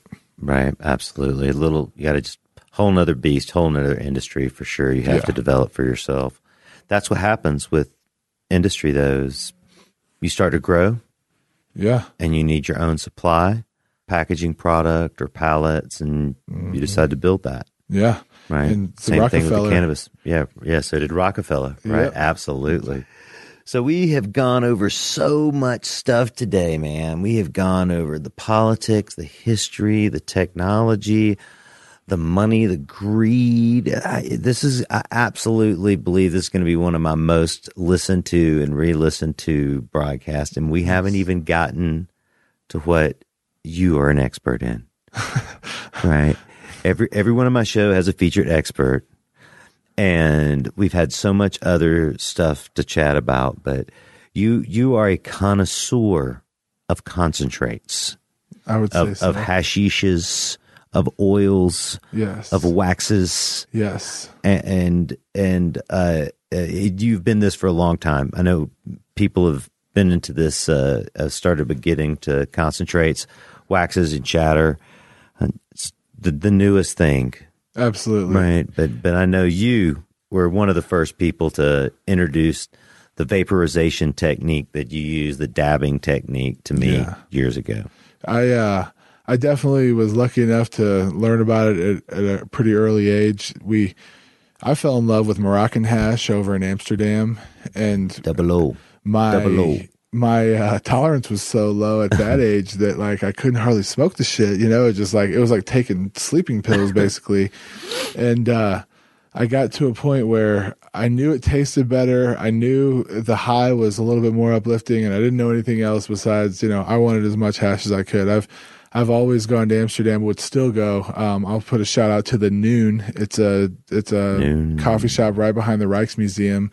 And they sell big, huge blocks of Moroccan hash, and they cut it off with a machete, and you can buy sticks of it, and you basically light it on fire like a candle, and then blow it out and smear it on your hand like an eraser, and then take that, because it's really hard and solid, and take that and sprinkle it on a joint or on some tobacco, and it is just an absolutely incredible, uplifting buzz. And that's kind of what made me fall in love with it at a young age. And then we always made bubble hash growing, and a lot of growers for years, I mean, I can't tell you how many growers I know that have thrown away millions of dollars worth of trim because they saw no value in it. They were making so much money off the flower, they couldn't look past, the flower, and they just tossed the trim in the trash. And we used to literally get people's trim for free, make bubble hash out of it, and smoke it. And again, I didn't know anything about percentages at that time. I'm a young kid, and now we know through technology that the best weed on the planet's, around 30% THC, and that some good bubble hash is 90% THC. And all of a sudden it's a no-brainer that why it would made so much sense back then. But we always smoked bubble hash and loved it. And then came the old butane hash, which, everyone is very familiar with. And just to do a little explaining of terminology, I like to do this for pretty much everyone I meet that doesn't know, is that the word hash is like in the same sense that marijuana is called cannabis, bud, herb, dank, nugget, pot, on and on and on. The same thing with hash is that hash is just the crystals off of marijuana, and hash is oil, earl, shatter, wax, butter, any other name that you can think of that you've heard that you think is something else besides hash. Yeah, it's just hash. It's the crystals off the pot. Chip knows this very well, but I think it's something that is overlooked a lot with people, and so I think it's worth explaining. So yeah, it's complex. It's complex terminology. Yeah, exactly. That'll be the next segment of our show. Nice. when we go deep. Yeah, right now I think that basically BHO and then CO2 oil both kind of really did revolutionize marijuana. Oh, absolutely. Absolutely. Yeah. And it's not just the dabbing culture, but the vape pens. Yep. To be able to like have some concentrated cannabis and take a hit of it wherever you go. Yeah. And, hash has been like the leader in cannabis consumption for thousands of years because it was easier to store. Yep. Right. Flowers of marijuana only, cannabis only last for a short period of time. Yeah. No matter what you do to it. And a real simple way I like to explain what hash and flower is that flower is plant matter, and then hash is the crystals on the plant matter. And so, a good way to explain it is we could go out in your yard right now and pick up a handful of grass and smear some hash on it, and that's bud. And if you're able to take those crystals off of that flower and smoke the THC without having to combust the plant matter, you have a much cleaner way of smoking and a much more concentrated effect, and also a much more concentrated size or volume of your package, which is what you were just talking about. It's definitely a different chemical reaction than smoking flower, whole plant matter, right, than just the concentrated THC. Yeah. And traditionally, hash was just the crystals, right, that were pulled off the buds or the leaves in some manner, either by sieving them or hand rubbing them or washing them off. I'm sure there's several million other techniques that our listeners will give us when they listen to this. Keith, you didn't say what this, about Sister Keith, man? Yeah, right, man. We're rocking 00. So, but the new technology really uses some type of solvent. Mm-hmm. Right, makes a really pure extract of this prop of THC from the plant matter. Yes. So it's not just the crystals anymore. Yeah. It's the whole plant matter. Totally. Right, and they get terpene complex, which are all the secondary compounds responsible for the flavor and the smell. Yeah. Right. They can isolate all the different kinds. They can remove the terpenes and reintroduce them. And you'll definitely, and I'm sure your listeners will get an earful from another expert way over my head in the production of it and the science of it.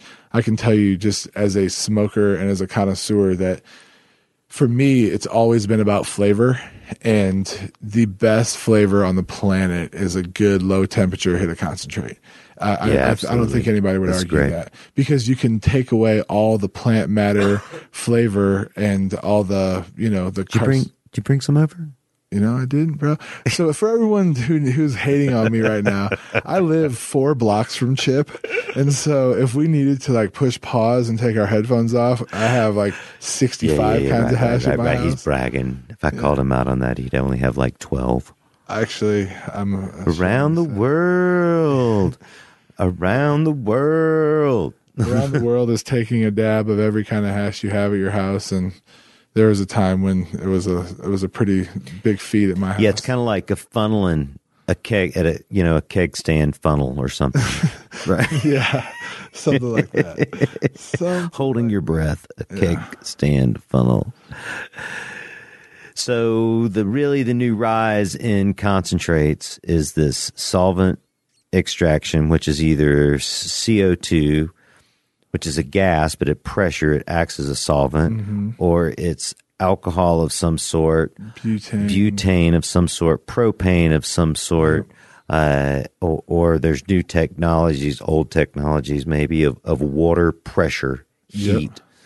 All of these things now are yielding this extract. Yeah. Rosin's pressed out, so rosin, it's like a heat press. Full melt bubble. And full melt bubble is awesome. And they just, some of the best, cleanest hash going. It's just water extracted. Yep. Right. And then you can make rosin out of with full melt bubble, right. where you take the bubble hash and press it out and press the oils out of it, which is very tasty. Very tasty. But you get to smoke all of these things on how do you explain this to someone who doesn't know? It's a dab rig. What is a dab? So 50% of the people listening will know what a hot knives are, and 50% won't. But if you've ever taken two knives and put them on a stove and heat them up, and then put some weed in between them or some hash in between them, and then inhale the heat, you basically have a heating element, something that's hot, and then it's hotter than the whatever you're trying to smoke, and then you put what you're trying to smoke on there, and it melts it. And that's what dabbing is. It is with this concentrated. Absolutely. Right. With the concentrated hash or marijuana. And so you take the reason it's actually called dabbing is because you take a small dab piece, like a tiny little dab of it, and then you also dab it onto the top of the heating element. But what you're doing is, you're taking something, quartz titanium glass that you can smoke this marijuana off of that won't burn, that can hold heat. You heat it up to a certain temperature. I prefer a very low temperature, because it preserves the flavor so much more. And then you add the concentrate to the heating element and inhale at the same time, and you breathe the smoke off of it, and that's what gets you stoned. And it also tastes absolutely phenomenal. Really stoned, though. Do you remember your first dab? Tell me about your first dab. First dab was in a hotel room, and it was if anyone remembers, there was a glass stick, and you would heat the glass stick up, and then you had a bowl that looked just like a marijuana bowl, except for there was no hole in the bottom of it. There was holes around the sides, and you put hash down in the bottom, and then you heated up this glass rod and touched it down on the hash and breathed in. And I just remember the flavor being like, twice as good as anything I've ever tasted in my life. And then I remember being uncomfortably stoned for about 2 hours and thinking to myself, like an hour and a half into it, like, that's something just rocked my world, That was my first dab. That was your first dab. Yeah. And I was young and innocent. Right. And that technology is really taking over the head shop industry. It's taken over everything. It's taken over the cultivating industry, because all of a sudden you don't have to grow beautiful marijuana that has to be presentable in a jar and smell like dank in a jar and be burned clean in a bowl. Absolutely right. You can grow total crap and blast it into hash. And if you don't know any better, out of a vape pen with glycol mixed in it, in a cartridge, it tastes all right. It gets you high. People don't give a shit. And that's, again, going back to the are you a Budweiser guy or are you not, Right, because the glycol is used as a cutting agent in maybe not a cutting agent is the correct term, but it allows it to be viscous enough to smoke into in a cartridge, in a vape pen. We're referring to just vape pens, and basically if you stick really good hash in a vape pen, only the part that's next to the heating element will melt because it's not liquidy enough. And so they mix glycol with the hash to make it liquidy enough to run down onto the heating element. So every time you inhale, it burns it. Inhale, exhale. Just got an ounce in the mail.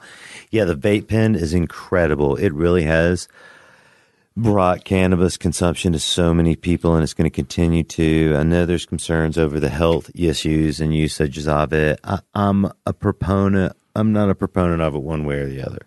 Yeah, I like the technology. I like anything about cannabis and weed. I'm not going to say anything about it's bad, right? And it's a time and place thing. It's a time and place, man. Like when you're on vacation with your grandmother at Disney World, it's perfect. Yeah, you rip that vape pen all day long, and she has no clue, and you're high as hell. But like, if I'm sitting in my house enjoying a movie, I'm not going to be smoking off of a glycol vape pen. Yeah, absolutely. Like I just won't. Now, here's the good news: is that I'm working with some companies around the country who are smart enough and wise enough, and I have to assume that there's more than just these guys that are pushing hard on the technology end of every aspect of marijuana, but these people specifically with vape pens.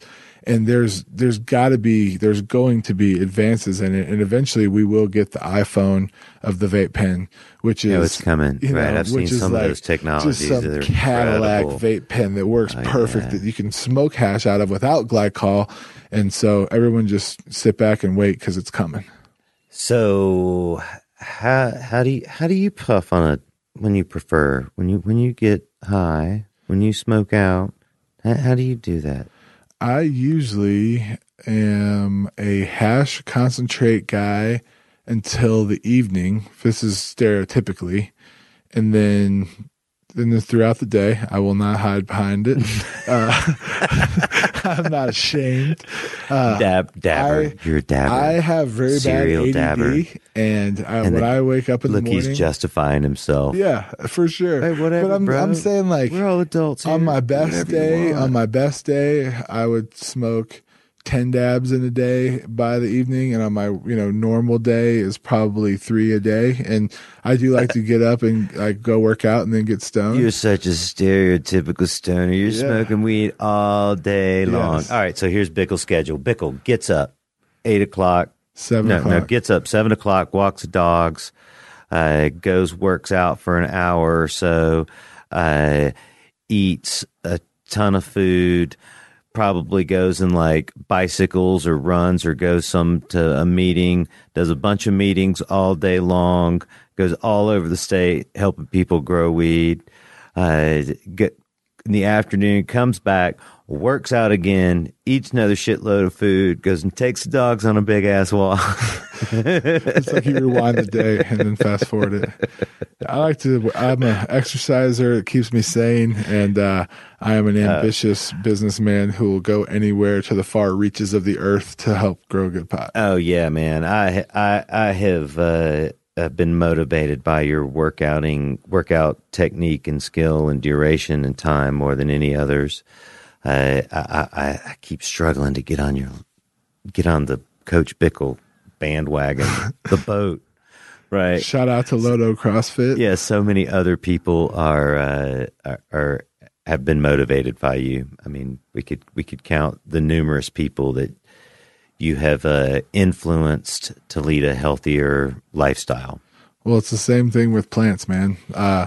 In a pesticide world, it's, do you want to give your plants antibiotics before they're sick, or do you want to give your plants vitamins, or give them after they're sick, or give them vitamins before they're sick? And that's the difference in pest sprays. Is, organic pest management is before they're sick, you give them good vitamins, and illegal pesticides are antibiotics after they're sick. And that's how I try and treat my body. It's how I try and treat my plants. And, that's something that health is wealth. I will tell you that. Everyone write that one down. Health is wealth. Yeah, I've felt the best when I've eaten the healthiest and been the strongest, exercised, worked out, moved the most in my life. That's for sure. Yep. And the healthiest plants make the healthiest weed. And Absolutely. It tastes the best and get you the most stoned. So in our industry, there's often this terminology, these interesting phraseologies that people have, and a lot of it's slang or lingo that you and your friends have developed, and it's blossomed out into something different. Do you have any special terminology you use? A good one would definitely be Earl. Smoking Earl. I've heard. Earl. I'm not going to sit here and say that we invented the name Earl for hash oil, but I'd never heard it before, and we made it up, and you hear it all over the place. Conscious collective. Yeah, I've heard it to other. I'm sure multiple groups of people invented Earl, but hash Earl. In the industry, there's a whole vocabulary. There's a dictionary's worth of vocabulary and terms and lingos that, like, it's literally like, the government was like, all right, we're going to make you guys learn our own Japanese version of this language, and something completely foreign to everyone else. Right. And then, but there is unfortunately no translators of Japanese, or no one that even speaks Japanese in this industry, if you will. And all of a sudden we have this problem where we have to learn this terminology overnight to be able to communicate with each other. And it's absolutely beautiful to see how many people can talk the lingo now, metric, for instance, like we've been speaking about the tracking system, or, like just the different RFID tags and package tags and labels and all these different words, like tamper evident containers versus a child-proof container versus a... Those are all normal industry words, though. They are, but to our industry and specific to our product, it's something that's foreign and new. Okay, I see that. You're absolutely right. That's an interesting perspective. Usually people come on and they say whatever is their pet name for smoking weed or growing weed or slinging weed. Yeah. That's Talking to Joe. That's a little... what we called it in high school. You want to go talk to Joe? Hey, we're talking to Joe, man. Oh, wow. Yeah, I didn't smoke weed in high school, not till after I was 21. So not till it was legal, bro. Not till it was legal. So around the grow room, do you know any words, any terminologies? Yes, LARF is a favorite one. LARF. I'm sorry, LARF. LARF, a word that has no other meaning in the world. No other meaning in the world. Besides lower unwanted marijuana buds that are better tossed in with the trim than they are trimmed and given to someone to sell and smoke. Right. Like undeveloped bottom buds that don't receive the light. Say it in a sentence, please.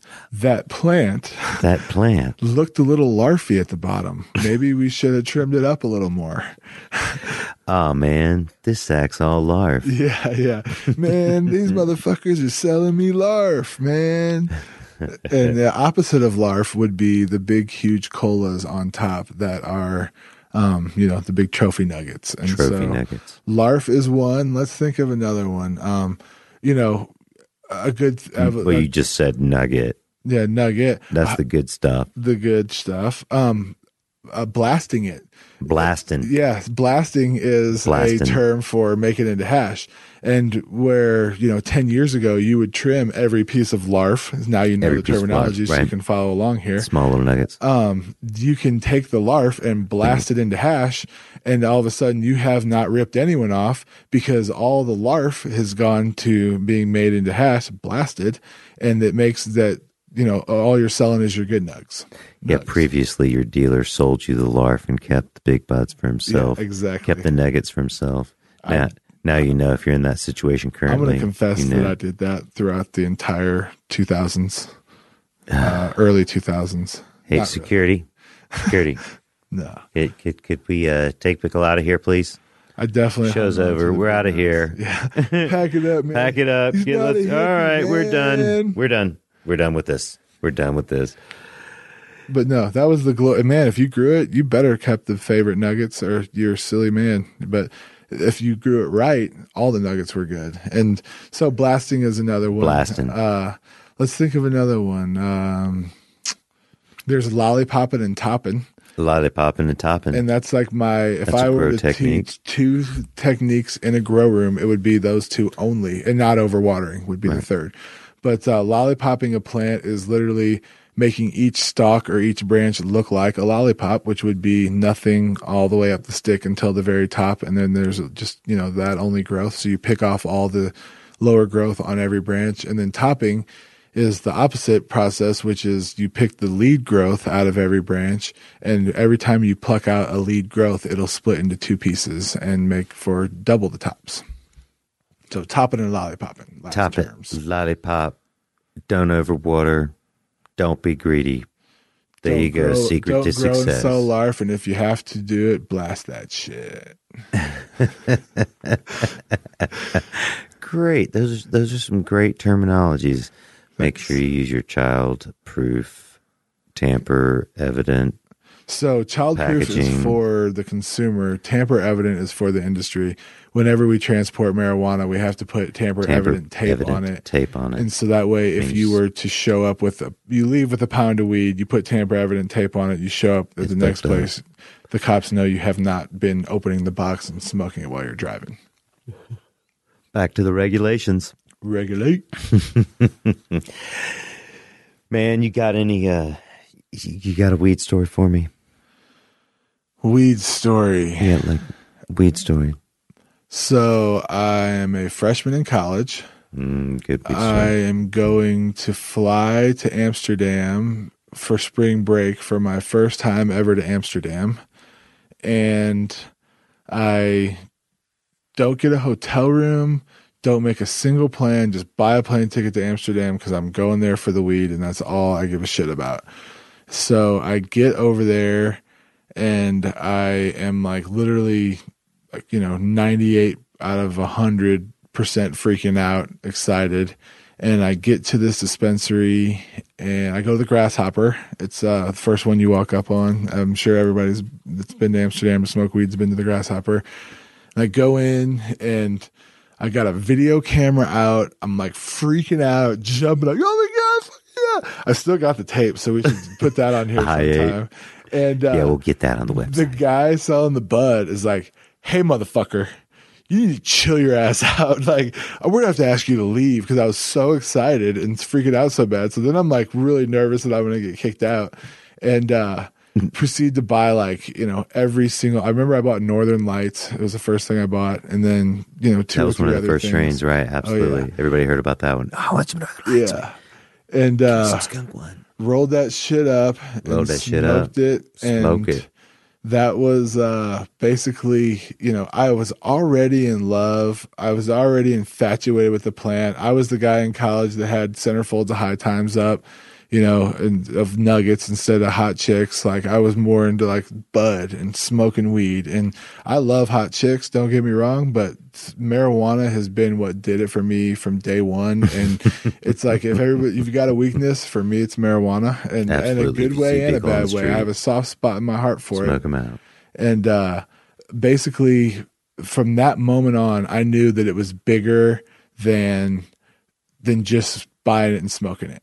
That there was something great about this thing, and there was an industry that I got to walk into a place that sold it for commerce, and and it was creating all the bells started to ring in my head. Like, okay, how much money did the airline make for me coming over here? Did every restaurant I eat at, did every single dispensary that I spent, or coffee shop that I spent all my money on, the pastry shop Renee's in Amsterdam, anyone that's been there knows about Renee's, like I spent thousands of dollars at that place. Like how much trickle up economics again that you can get from this plant and from this experience and from this culture. And this is all in a flash. This all came to you in a flash.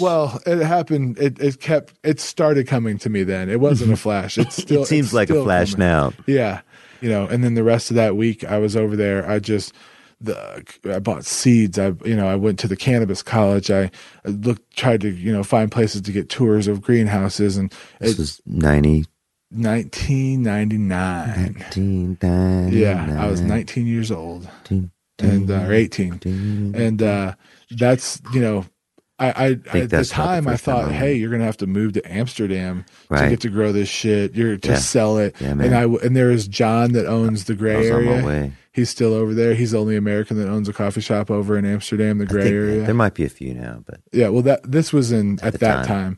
And I remember just thinking, like, how do I get to be him? How can I sell pot for a living and make this my passion in my world? And man, goosebumps. Like, totally. By a lot of luck and by a lot of hard work, I'm doing it.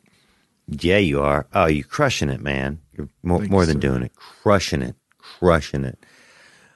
This has been an awesome, awesome conversation. As we've gone through it, I've made notes of other things I've wanted to ask you about or talk about. I feel like we dug deep on a couple things. We got some dirt out. We got some dirt out on the industry. We got some dirt out on growing. We got some dirt out on the money, the politics. Man, I feel like we have covered it all. It's also so long. It's probably going to at least be a 2-part episode. Yeah. Part 1 and 2. Dos. But it's been great having you on, Matt. Thank you very much, sir. I'm sure we're going to have you back.